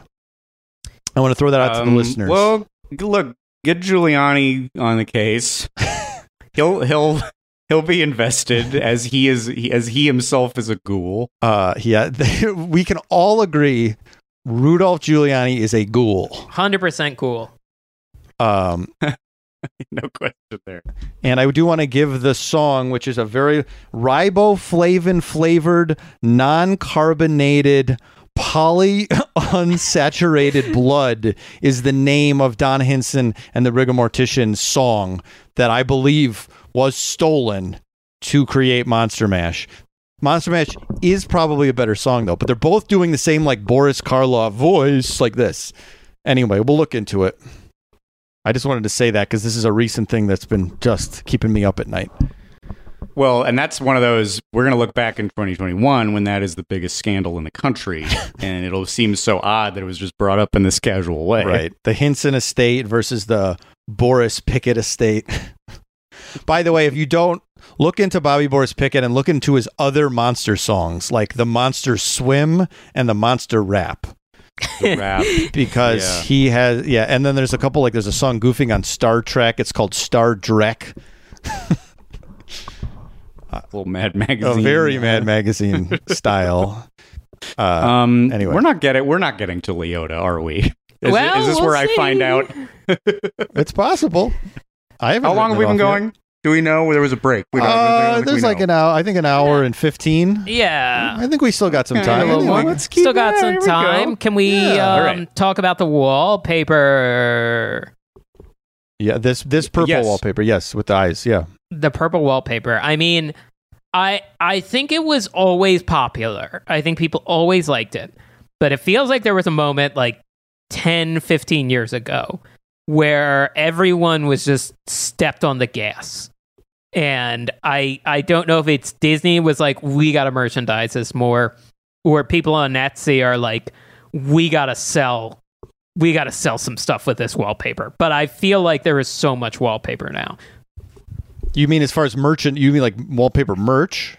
At wallpaper merch to the point where you can buy wallpaper of the wallpaper now. Oh, okay. Yeah, and then there's a dress pattern with this wallpaper. There's yes, the wallpaper pattern. The wallpaper never really struck me as like maybe 10 years ago I wouldn't have said, "Oh, that's one of the iconic things," but it does feel like you're right. If you go in the gift shop, there's a lot of representation of the wallpaper on items and clothes. Yes, and in terms of third-party sellers. I have to give Jane credit on this one because I said I was going on Etsy to try and find wallpaper merchandise, and she said, see if there are garters. And sure enough, there are garters.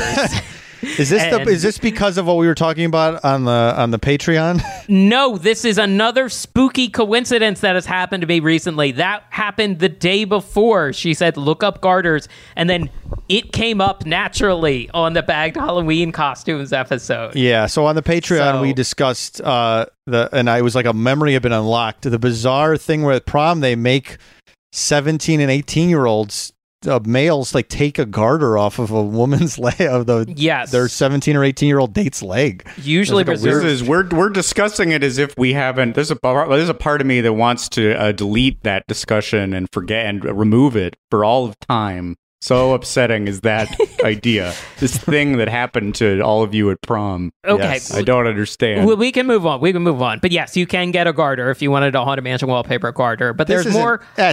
This is an Etsy one, though. This is an Etsy. Oh, yeah. This is unofficial. They're not selling garters at Disneyland. Yeah, Disneyland's not selling this filth anymore. Yeah. Yeah, they used to have a garter store on Main Street when it opened. That is true. Where Walt would go in and fit you for one. On opening day, people got their garters stuck in the fresh cement, so they had to give out fresh ones. But there's more wholesome stuff on Etsy. You know, here's a wall light switch cover. You put on a wall. Cute. Here's a face mask. And then here's another. Couldn't have predicted that last year. Yeah. Huh? Here's another face mask. This is a different face mask. And then this is a face mask. And then lastly, a face mask. Those are 5 different sellers, 5 different styles of masks. So if you want some wallpaper merch, you can get official stuff, you can get unofficial stuff. It's there.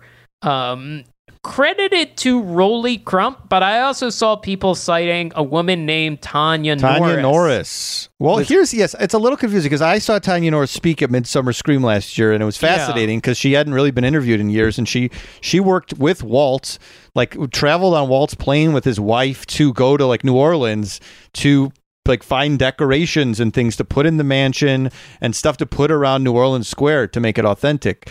And she is very upset about the wallpaper in the mansion. But in hindsight, I can't remember if she's talking about the wallpaper in the stretching room because she just said it's been replaced. I understand things have to change, but she was not pleased that her original like wallpaper that she picked out was not quite the same anymore. So I am a little bunch of daguerreotype Nixons. Yeah. Yeah. Really mad I got out of there. I think it's probably different wallpaper than this eye wallpaper, but I could be wrong. That's think my guess. She did the original version, and then Rolly Crump in the Sorrell book. It credits the wallpaper to Rolly Crump with the guiding hand of Claude Coates, and I have written out Roll E Crump phonetically because I always say Raleigh. I also think there is some dispute between some of these people about whose thing is what. I've read there's certain people take credit for things, and I think other people don't think that's correct. So it's still a little cloudy when it comes to these details. Yeah, so if you can catch them at a cocktail party when those sorts of things happen again, you might get a different story than documented in the official publications. And Rolly, Tanya, and Bob, all still alive. All still alive, yeah, for sure. Yeah. Wow. So you can get their perspective. And I guess the last thing to be said, more eyes. The wallpaper is all these creepy looking things. They're all eyes, more eyes watching you. More eyes. The mansion is alive, keeping an eye on you. Eyes.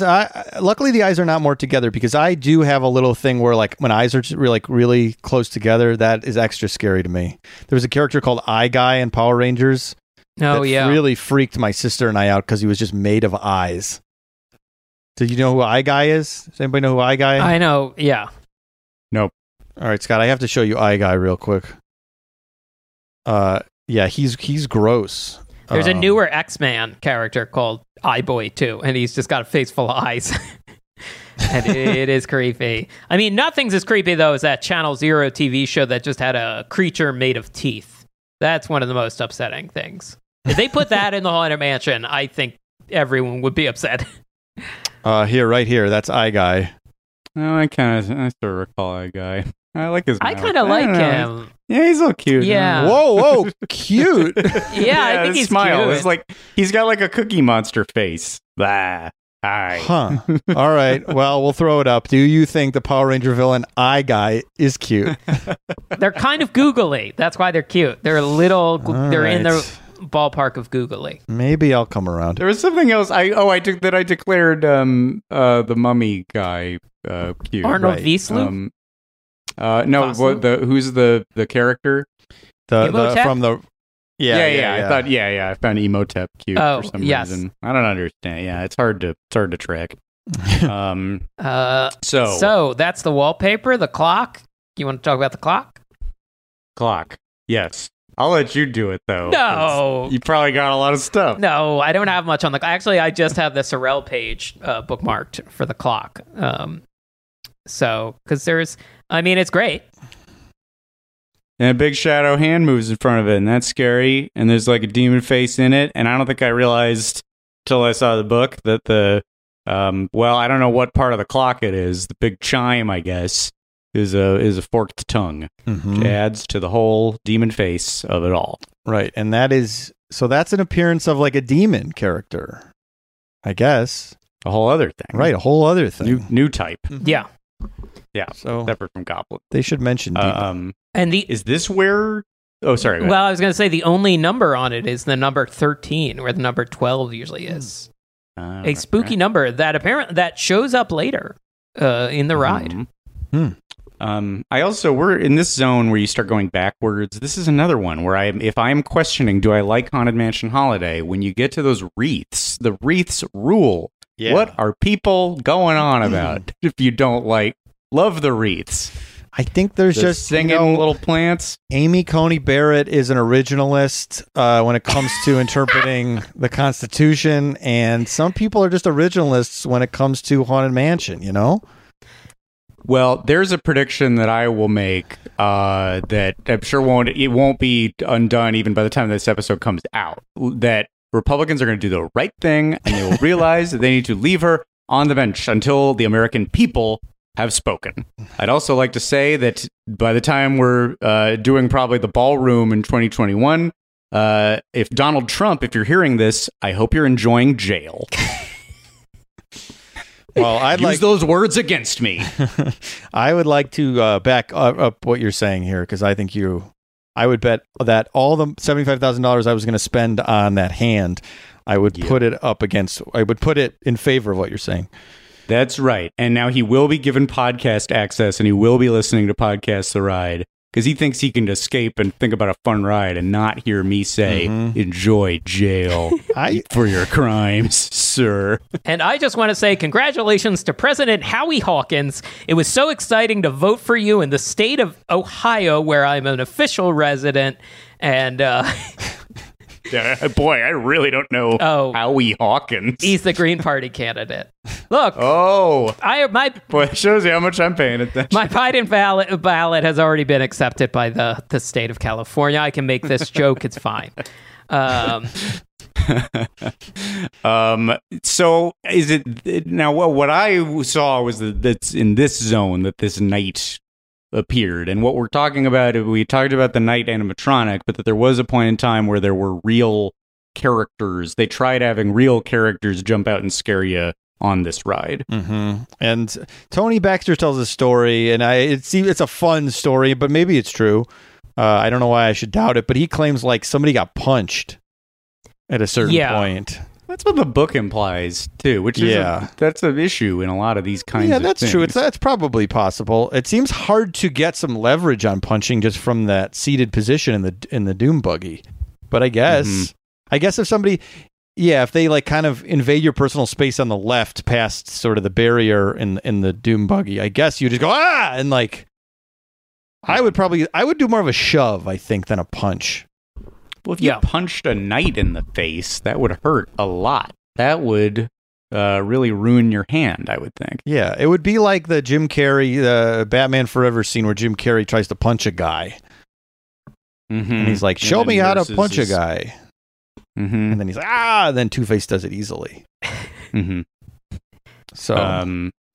they tried this in the 80s. Yes. If not multiple times. That's the one I'm aware of. Jason, what is your timeline for that stuff? So I came across, that they tried it in the 80s. They thought Disneyland was getting a little stale. And there is an interview with a cast member named Kyle Clark, who was one of the live action people. And he said that they actually had free reign to roam from the graveyard to the endless hallway. And one of the issues was that some of the cast members were less than trustworthy and would just hang out backstage for a lot of their shift, or there were scams going. People would go into the parts room and steal backup pieces and then sell them on the black market. People would flip pieces of the mansion. And that's why he said, not that it was, it was a pain in the ass and they had to staff it, but later on he heard there were scams going on. People pulling buzzy stuff, So the primary reason was you just couldn't trust a Disneyland cast member to hang around the mansion in that capacity? I am sure it was not necessarily the primary reason. I'm sure budget and staffing and all of that had to be factored in.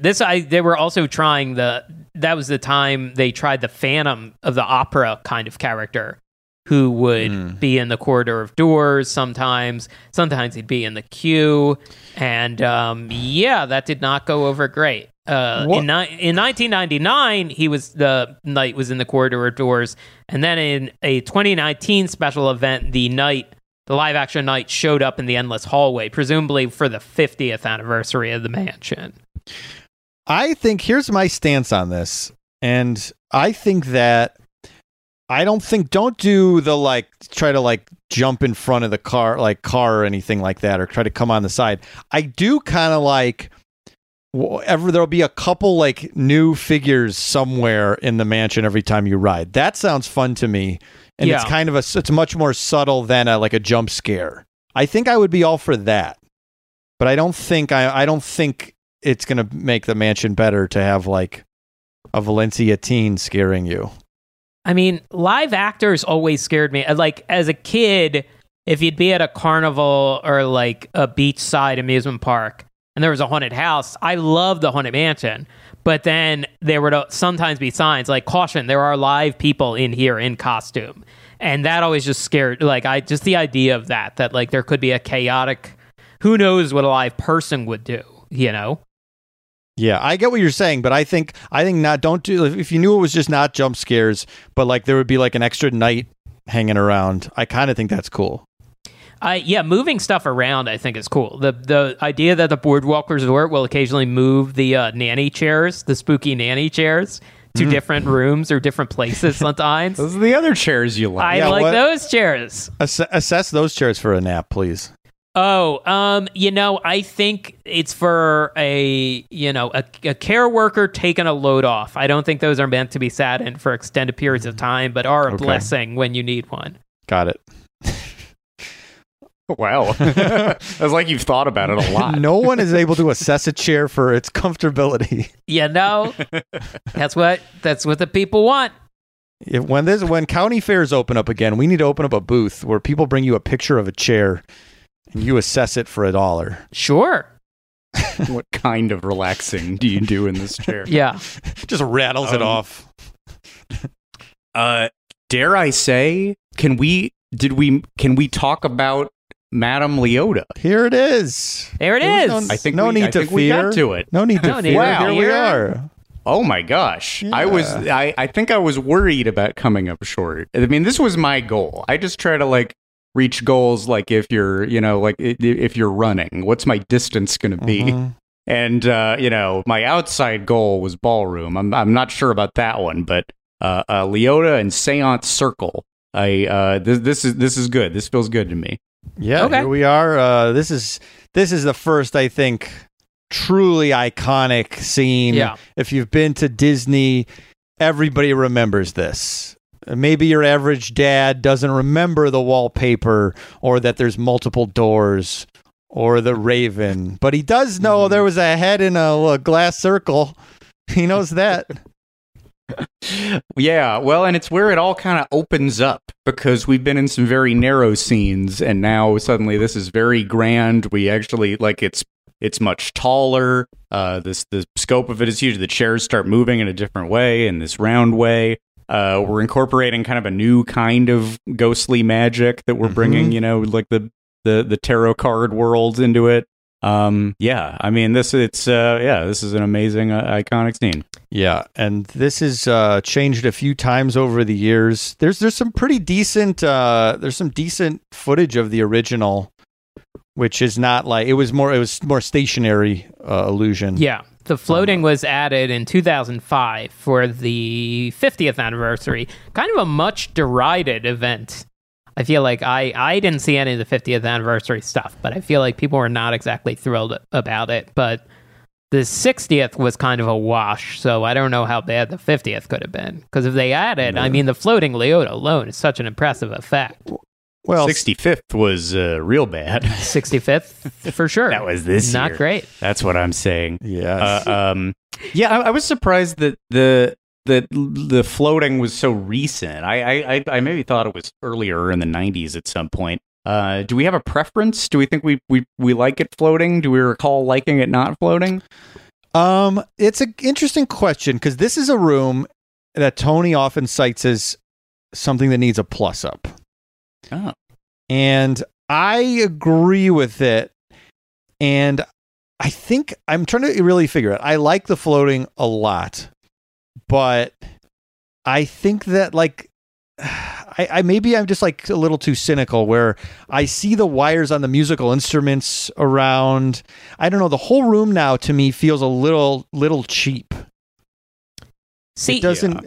I was going to say the opposite, that I think this room is a good illustration of like you don't need many things to plus it up. Like they could add a few things like this to the loading area, and I think it would be a much a great improvement. I think the effect in the ball still looks cool for the most part.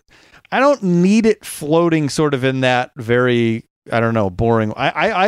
It might be a wash to me, honestly, that it's floating versus just sitting, because I think that the illusion of Leona Toombs' head in there is the draw. I like that. I like it. I like the floating through the room. Yeah, I don't know. Like I'm neither here nor there. Like I don't think it's like unbelievably better. I think it was really exciting when it came in, and it really made you question, well, how are they doing this projection? Because that's changed a couple times. It's moved from front to inside, and right. I feel I'm still confused about it. Are they projecting the face from the front now still currently? I feel like I read that they do, which I don't know how they do it through the sphere. Right. Yeah, I did. I was reading a little bit, and it was my understanding it was sort of similar to just how they've always done like the heads in the cemetery. Mm-hmm. But I see what you're saying. That makes it like, it seems like that's an extra level of how is that work. And I did not. Well, there was a point in time. It was definitely done from the front when it started. Yeah. They're projecting a video onto a still bust of a face. I think when they had to update it and change it. It was done. It was being projected on old film, and then they updated to laser discs, and that prompted it to be updated. And they wanted to can we crack this even better? And so suddenly they started projecting it from the inside, and they built a very small projector that kind of like domes out like it's a reverse fisheye, which allows it to spread as far as it can within the round head. And there's a patent that you can look up on one of these sites on Doom Buggies or something, where they show how that works, having a little projector inside. Which is that also how they do Buzz Lightyear? Is in the queue for right.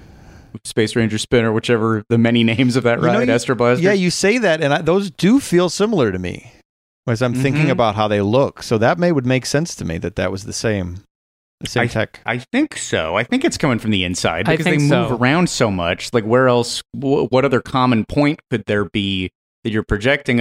But then I also remember hearing how, like, some of the mouths in Radiator Springs Racers are done from the front, even though those characters move around a lot.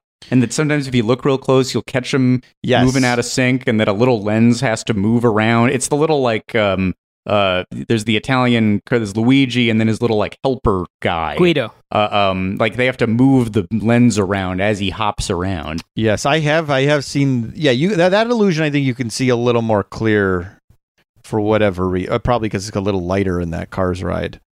Mm-hmm. But I do think that with the floating, because when it was being projected from the inside, they did it from the table, like it's wired up through the table. And when they started floating it again, I think now they have to follow it. And I think somewhere there is something projecting from outside onto the front of her face again. But where? Where is it in that room? Yeah, that's a very good question. It really is a testament. There's all of these things that we still aren't totally sure, even though we've been to these websites and we've read the books. I honestly don't know, or the explanation is so confusing that you're like, I don't know. Well, I'll just pretend it's magic, right? Because I can't keep it straight in my head. Magic. I think one of the things that always worked on me as a kid. The voice is, I don't think she's given enough credit. There's an actor named Eleanor Audley, and she was the voice of Maleficent and the stepmother, the wicked stepmother in Cinderella, and kind of defined that like Disney villain voice. Oh yeah, that voice is iconic, I guess. I don't keep saying, is it epic? I mean, it might be. I think it is fair to say, because I always think of Leota Toombs like as an enthusiast of this stuff, but I feel like she does not get enough credit. It's a great performance. It's a very well written script too from Exitensio. It is the most like ice cold delivery that she had, like just the most like distant, cold delivery that is so like creepy. Yeah, it's really great. Do we all want to take a turn? Do we all want to try some different lines? I guess. We're gonna do karaoke. Hey, if you're gonna challenge me, I'll do it.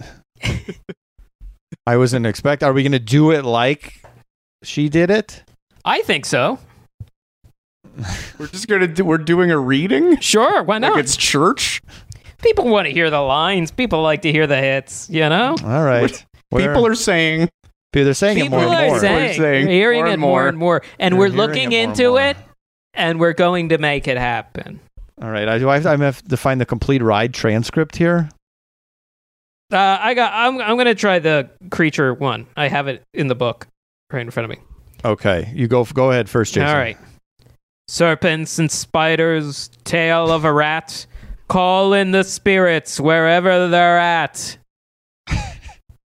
Damn, people are shouting in their cars right now. They're friggin' amped. I think part of the addition, as time goes on, part of the thing that adds to it is just the fact that, like, well, no one does, like, the mid-Atlantic accent anymore. No one does that old Hollywood, like, well, now listen here, you. Like, it's kind of like the upper crust characters in a Marx Brothers movie, where it's just, like, a little stuffy and sinister, you know? Am I going to do the next line? Yeah, sure. Yeah. Okay. Rap on a table. It's time to respond. Send us a message from somewhere beyond. I almost did a Dom Pardo there. Yeah. Somewhere beyond. Rap on a table. And you're with musical guest Goblins and your host Ghoulies. Oh, the Don Pardo overlay of Haunted Mansion. We want to make that happen, please. That's what Tony wants it to. Yes. Is it my turn? It is your turn, yeah. Okay, let's see.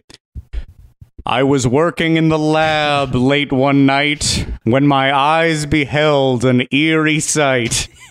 For my monster from his slab began to rise, and suddenly, to my surprise, he did the mash. He did the mash. Musical guest Bobby Boris Pickett. And host, that guy he stole it from. Don Henson and the Rigor Morticians. I don't like to editorialize in these voiceovers, but they're probably going to get into a backstage fight. Like Bill and Chevy did. All right. I don't think I got it right, but that's close enough. That's okay. That reading anyway. Yeah, that's pretty good. You know, we can't all be Eleanor Audley. You know, and she had time to rehearse. I put everyone on the spot. She had a take there. Sure. Yeah. I mean, so this is covered in the Imagineering story, and it's sort of a famous thing. But there's the thing about the bust. So the idea of projecting, which comes back again in the graveyard later, obviously. But the idea of projecting onto a bust, I think, was a Raleigh Crump idea. There's this scary footage of one of the great frequent Disney voice actors, Hans Conried, who I believe was Captain Hook. This footage of him live action as the Magic Mirror in Snow White, and it's from some special, from a Disney 50s TV special. But that's like kind of a pure white face filmed over black. And so they had that footage. Like, well, what if you took that and you like put it onto a bust? There was a bust of Beethoven around Imagineering somewhere. So they tried that. It didn't sync up at all, but it was kind of cool. Like, well, it's a like sort of successful test. So then they realized, well, what if we made it the bust of if we filmed somebody and then made the bust of them too? And they came to Leota Toombs, who did work as a sculptor for Imagineering. She really downplays it. When asked, well, why is it you? She says, well, because my eyes were the right distance apart. So she's very like flippant about it.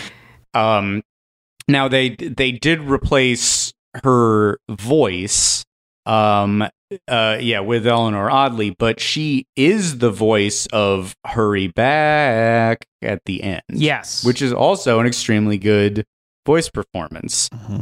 So she gets her voice in there too. And I remember learning that and being very surprised because something about like the vibe that you get from Leota Toombs, and if they felt it necessary to change her voice, I was wondering if her real voice was like awful. I was wondering if it was like Lunch Lady Doris. Hey there! Hurry back! I'm Leota Toombs. God, the ghoulies. Send us a message from somewhere beyond. Hurry back! What do you mean you don't like it? Give me a reading. Here, do it how you want it. Ghoulies. No, her real voice is quite lovely and quite haunting and wonderfully used later in the attraction. And then this is very like super covered in the Imagineering story, but if you don't know, they did this again. They had to do new Leota stuff for the Haunted Mansion holiday. But Leota Toombs had passed away. So how do you do that? How do you get somebody who could double so exactly? And the effect didn't work when it was not the right face. Why her daughter Kim Irvine works at Imagineering still, a major Imagineering figure. These are both like not even just they don't like just do some odd job at Imagineering. Mm-hmm. They're like major Imagineers, mother and daughter. Kim. So she got to participate in this and do a tribute to her mom, and it's so wonderful in the documentary how she can take her kids on it and say there's grandma. That is very cool. I like that stays in the family. Kim, we've talked about before, has like been in charge of like the Small World project to put the IP on it, and then she was doing the castle colors, and it seems like she's always stressed out by Disney nerds like being mad at her for like for not being an originalist. By the way, that's the name right now we're going to use when it comes to people that don't want anything to change at the parks. They're a theme park originalist. I think that's good. That's a good there's a little like stink to that. That's good. And it makes us sound very academic. It makes us sound very professional. We're using like language, terminology. Do we need a new one that isn't populist? I mean, I think populist works otherwise. But populist isn't a bad word, but I don't know. Trump ran as a populist 4 years ago. I mean, he's not doing it now. But Bernie's a populist. Yeah. No, I was unclear what I meant. Dark. I just wanted it to be gone from the Steve Bannon Trump use of it. Yeah. Yeah, no, it's not, populism is not necessarily bad. Kim Irvine, I believe, was also doing the newer entrance to Anaheim's Tomorrowland, which was kind of in the works as the park shut down back in March. Oh, really? Okay, which was going well. That's cool. It seemed nice so far. Yeah, clean lines. Getting it out of '98 trash aesthetic. I guess 98. That's the one thing you can say about. Like, I feel like the instruments. I guess the instruments floating were always there, but that is kind of like there are some 2000s aesthetic stuff throughout the mansion from plus-ups that could be swapped out for something a little classier. There is, you don't have to fill that space in that room with anything crazy, but there are illusions, especially there's one in Tower of Terror in Tokyo Disney Sea. There's an effect in the pre-show that is so amazing, and I think they've used it in other things in the American parks, but Scott, you know what I'm talking about. There's a disappearance, disappearing thing that blew our minds so much. You could employ these newer versions. I'm sure it's just an old trick with a newer version. You could employ some new cool version of that trick in there. I'm sure there's a couple little things. And again, you don't have to fill up the space or anything, but I bet you really could take that room to another level with some like higher tech illusion that would still feel like kind of low tech in its execution. Like, you don't want it to be like, you're not adding a Transformers screen in that room. Oh, Leota shoots a harpoon towards your car, and then you fly along with her outside the mansion and back in. Evac comes to help you. Look out! Call in Evac wherever you are. I'm here. Oh no, that's Optimus. Evac doesn't talk. We're Evac. We're Evac. Yes. Sorry. And then it's easy to remember. I guess we should count our blessings, because if that Haunted Mansion movie had broken records or like blown the door off stuff, like I'm sure Jennifer Tilly would have been around, or like Tony talked about, like, we thought about maybe adding some conservatory stuff to the loading area, but then the movie came out and that was a whole thing. And yeah, doesn't feel like it would have worked. Could have had Jennifer Tilly, also the second guest on the episode of Leno that I appeared on. Right. Oh, yeah. Or 1994 Halloween. These spooky coincidences coming up this year. Garters and Jennifer retrograde. Yeah. And a broken computer plug. And a broken computer plug. So I don't want to trash this room. Sorry, Scott. Yeah, sure. Yeah. Yeah, there's something about it. Yeah, they just feel like a little like cheapo, maybe those things spinning around in the air. Yeah. And I feel like that didn't used to strike me. And maybe another thing I like when the Haunted Mansion Holiday rolls around, that you get all those cards and like would feel I guess they're also 2D, but that's just sort of the aesthetic. Like the Haunted Mansion Holiday is more like silly 2D cartoony in general. Yes. Yeah, and certainly more than the Haunted Mansion movie. I watched the Haunted Mansion movie a couple of years ago and I was like, oh, I appreciate the craftsmanship that goes into it, but I was like, oh, this movie is kind of unnerving. Like, I was like, I don't know if I like this aesthetic, you know? I think I like it when it's melded with the Haunted Mansion. Mm-hmm. Right. Yeah. Wait, we didn't like that movie. Joe, you can listen to that from last year. But we did like the Nelly video. I mean Nightmare Before Christmas, the movie. Oh, didn't you? Wait, I thought you said Haunted Mansion movie. Oh, no. Didn't really care for the Haunted Mansion movie. Like the big digital bridge at the end. The Ponchon train, I believe I was corrected. And of course, the Great Wallace Shawn. Oh, yeah. Mm-hmm. I mean, he's just a killer. Wallace Shawn is the only character in the movie that would be fine on the ride, I think. Would fit seamlessly into the ride. Mike, do you feel like you're like arguing, like, do you have like a villain in your head who doesn't like Wallace Shawn and you're like ready in every episode to defend him, go to war on his behalf? Yes, I think I see anytime he comes up, I imagine like a schoolyard bully who's like, oh, Wallace Shawn sucks. And I'm like, no, he's not. He's a great actor, very unique, and a good playwright. If there was that bully, you would have, even though that's such an offensive opinion, you would almost have to try to become friends with him. Because you'd be like, well, this is a weird kid. That is if he's making his bully stance being stridently anti-Wallace Shawn. Yeah. I've seen My Dinner with Andre over 15 times, and I can't get into it. Wait a minute. Wait. Maybe we were. Did we just become best friends? The timeline on the designated mortar doesn't make any sense. I've seen his play 5 times. In the first month of quarantine, I read a book of his essays and 2 of his plays, and the plays are the craziest fucking things. The essays are very personal and endearing and just about society and everything, and he's so thoughtful. And the plays are the most kookiest, like dark, absurd things. And I was like, I cannot believe. Because he usually plays a character in one of the plays. So to read these bonkers lines coming from his mouth is so crazy. And I've told you the story of seeing that, I assume, on the podcast. Yes. And I was sitting in front of Armin Shimmerman, who played Quark on Deep Space Nine. And Wallace Shawn played a Ferengi also on Deep Space Nine in a guest starring role a couple episodes. And at the halfway point, when we all got up, Armin goes, "Huh? Oh, I thought it was over. Oh, well, I guess we'll see what happens next." Do you not know how plays worked? I think he was just like, "That was long."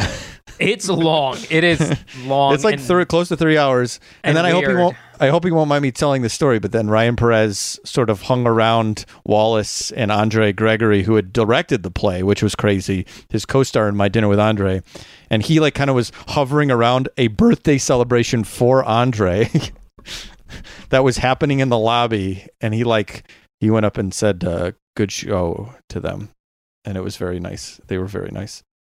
Yeah.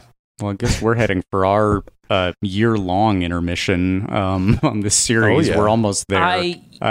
There's one more little thing I had, which is that I really never do this. This is, I think, is from Doom Buggies, the website, that there is a if you wanted to get out of your Doom Buggy and walk up to Leota's table, you could not do it because there is no floor there. It is done in the dark. so they don't build anything that you don't see. Thus, there is no floor. Why would you need it? It still is bizarre to me that I'm still like picture like why would there be like a chasm? But that is the case. Like there's a 15-foot drop if you tried to make that walk. And somebody who worked there said they added a rope net one year. You've probably heard why. And then the editor of the site fills in, well, because somebody once tried to leave their doom buggy and go to the table, and then they fell a pretty good distance. That's a giant fall. Gee, yeah, wow. There's a net there. Yeah, there's a net. And not only that, for whatever reason, I guess it's just, I just don't, it makes the room is going to be so much creepier to me next time I go in there, because knowing that it's just this big chasm and there's a ton of space underneath, that for whatever reason, I guess just because, like, I don't know, well, there's a bunch of empty space, we should do something with it. There were a bunch of props and spare animatronics from other attractions sitting around under the circle. Oh my God. And this, I don't know, the last name is Potts. I don't know who's saying all this, but this person says, when I was around, a Wendy figure from Peter Pan's Flight was down there, as well as spare crocodiles from the train track. Oh, that's like the stuff of nightmares. Yeah, just unmoving, like mismatching animatronics. Well, the plus up I have is let's see the moat that surrounds the table and fill it with crocodiles. They have spare crocodiles. Ghost crocodiles surround the table in a moat. It fits. Why not? And add a very quiet audio track of the Wendy voice going, "Help. Help me. Crocodiles, help me. There's crocodiles down here. Crocodiles down here, help me." And the body of a guy who fell 2 years ago and nobody's found him. This is also, like, this is just a pet peeve of mine. I feel like this is the room where someone fires off a flash the most, because it is an interesting tableau to take a picture of, and that just kills it because then your eyes have to readjust, and I just hate that because these flashes are automatic on phones now, and it thinks it's dark, it needs the flash, and no one ever thinks to look. So I completely don't agree. take pictures, folks. No. No, you're not supposed to take pictures. The whole place is dark. Hey, I agree. Have your chest-mounted GoPro. If you do it, yes, make sure that flash is off. Yeah. Yes. Anyway. Well, on that stern warning. Look, Ernest Hemingway always said, stop working when it's good. And, like, stop working at a good stopping place. And going from the seance circle into the next scene, Jason, that's so great. That's perfect for us. That's such a great note to pick up on next year. We're ending on an Ernest Hemingway lecture. That's right. Look, don't take photography. Ernest Hemingway said this. All right, we'll be back. We'll be back. And hey, if you get to see his house in Cuba, check out Ernest Hemingway's Ghost. Is he a ghost or a ghoulie? I think he's a ghost. Yeah. I mean, yeah. Are we agreed here, or do we do like one arbitrary thing? What's like the closest thing in the ballroom that could we say one thing, or is there a cliffhanger? Handrail. The handrail. Start off the year. Handrail. Yeah, there's a handrail, right? Isn't there a handrail preventing you from jumping out? You mean in front of the actual ballroom? In front of the ballroom window. I mean, there's something like that. Okay, so the handrail, because I like that thing that I like to teaser for last time. Is there anything we can throw out? I'm like watching the ride through. Is there one little thing? Well, you know what's a name I know, because I like shouting a name for energy at the top. Yes. Let's next year start with the name of the guy who's kind of drunk hanging off of the chandelier. Oh, of course. Yes. Great. That's good. Perfect. Yes, that's a good thing to shout. We will celebrate the accomplishments of that ghost at the top of next year's episode. That's good. Should we negotiate how many minutes this room is going to take? There's a lot of characters in here. Settle on it now? Well, no, maybe that's we decide now. How do we decide though? Because we're never gonna come to terms. Well, Jason and I, 45 minutes, I think each want. No, you think of 90 minutes. Look, I already lost. I wrote down. I lost the prop bet with myself. that we would stop at the end of the corridor of doors.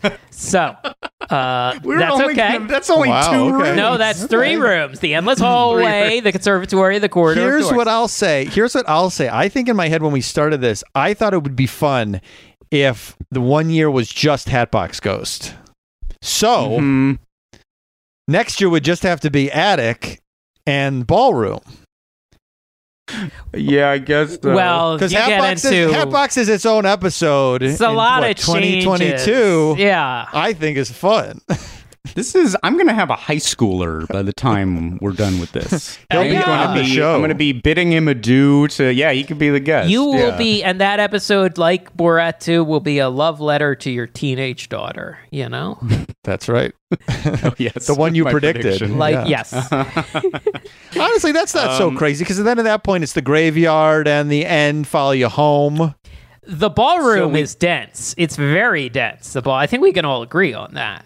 I mean, that means there's 3 episodes of Haunted Mansion proper left. That's not so bad. That's not crazy. Yeah. I guess that's not bad.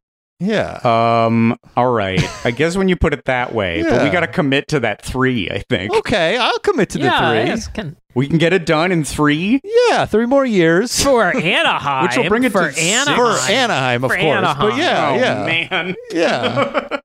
There's multiple Haunted Mansions. But yeah, for Anaheim, 3 more, I think. I'm going to start learning French now, let alone.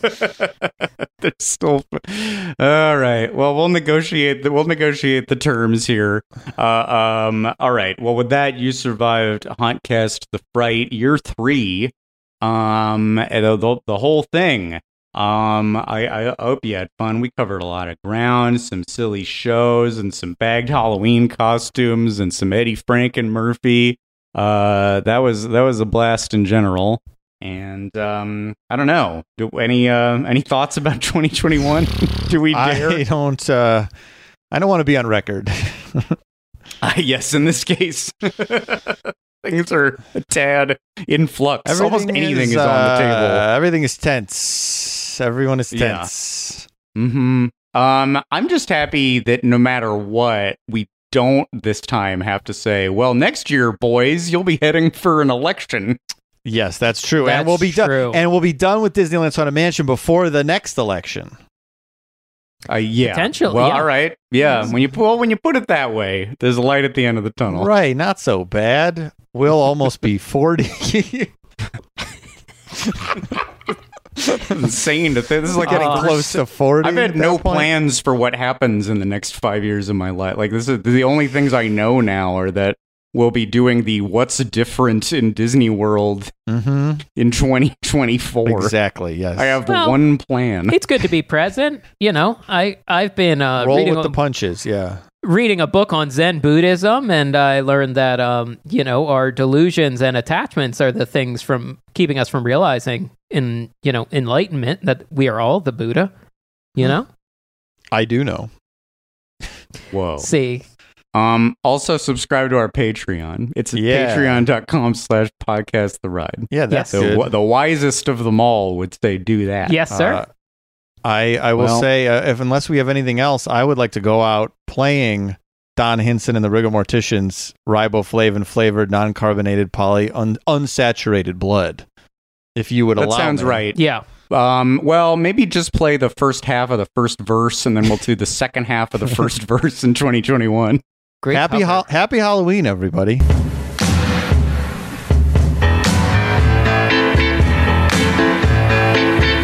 When the moon arises in the western sky and the vampires are out on the sly, at times they have trouble finding necks to bite. That's why I concocted my new delight, my riboflavin flavored, non-carbonated, polyunsaturated blood. It's riboflavin flavored, non-carbonated, polyunsaturated blood. Forever Dog. This has been a Forever Dog production. Executive produced by Mike Carlson, Jason Sheridan, Scott Gardner, Brett Boehm, Joe Cilio, and Alex Ramsey.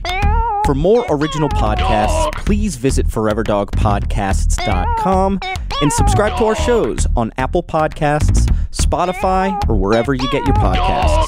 Keep up with the latest Forever Dog news by following us on Twitter and Instagram @ForeverDogTeam and liking our page on Facebook.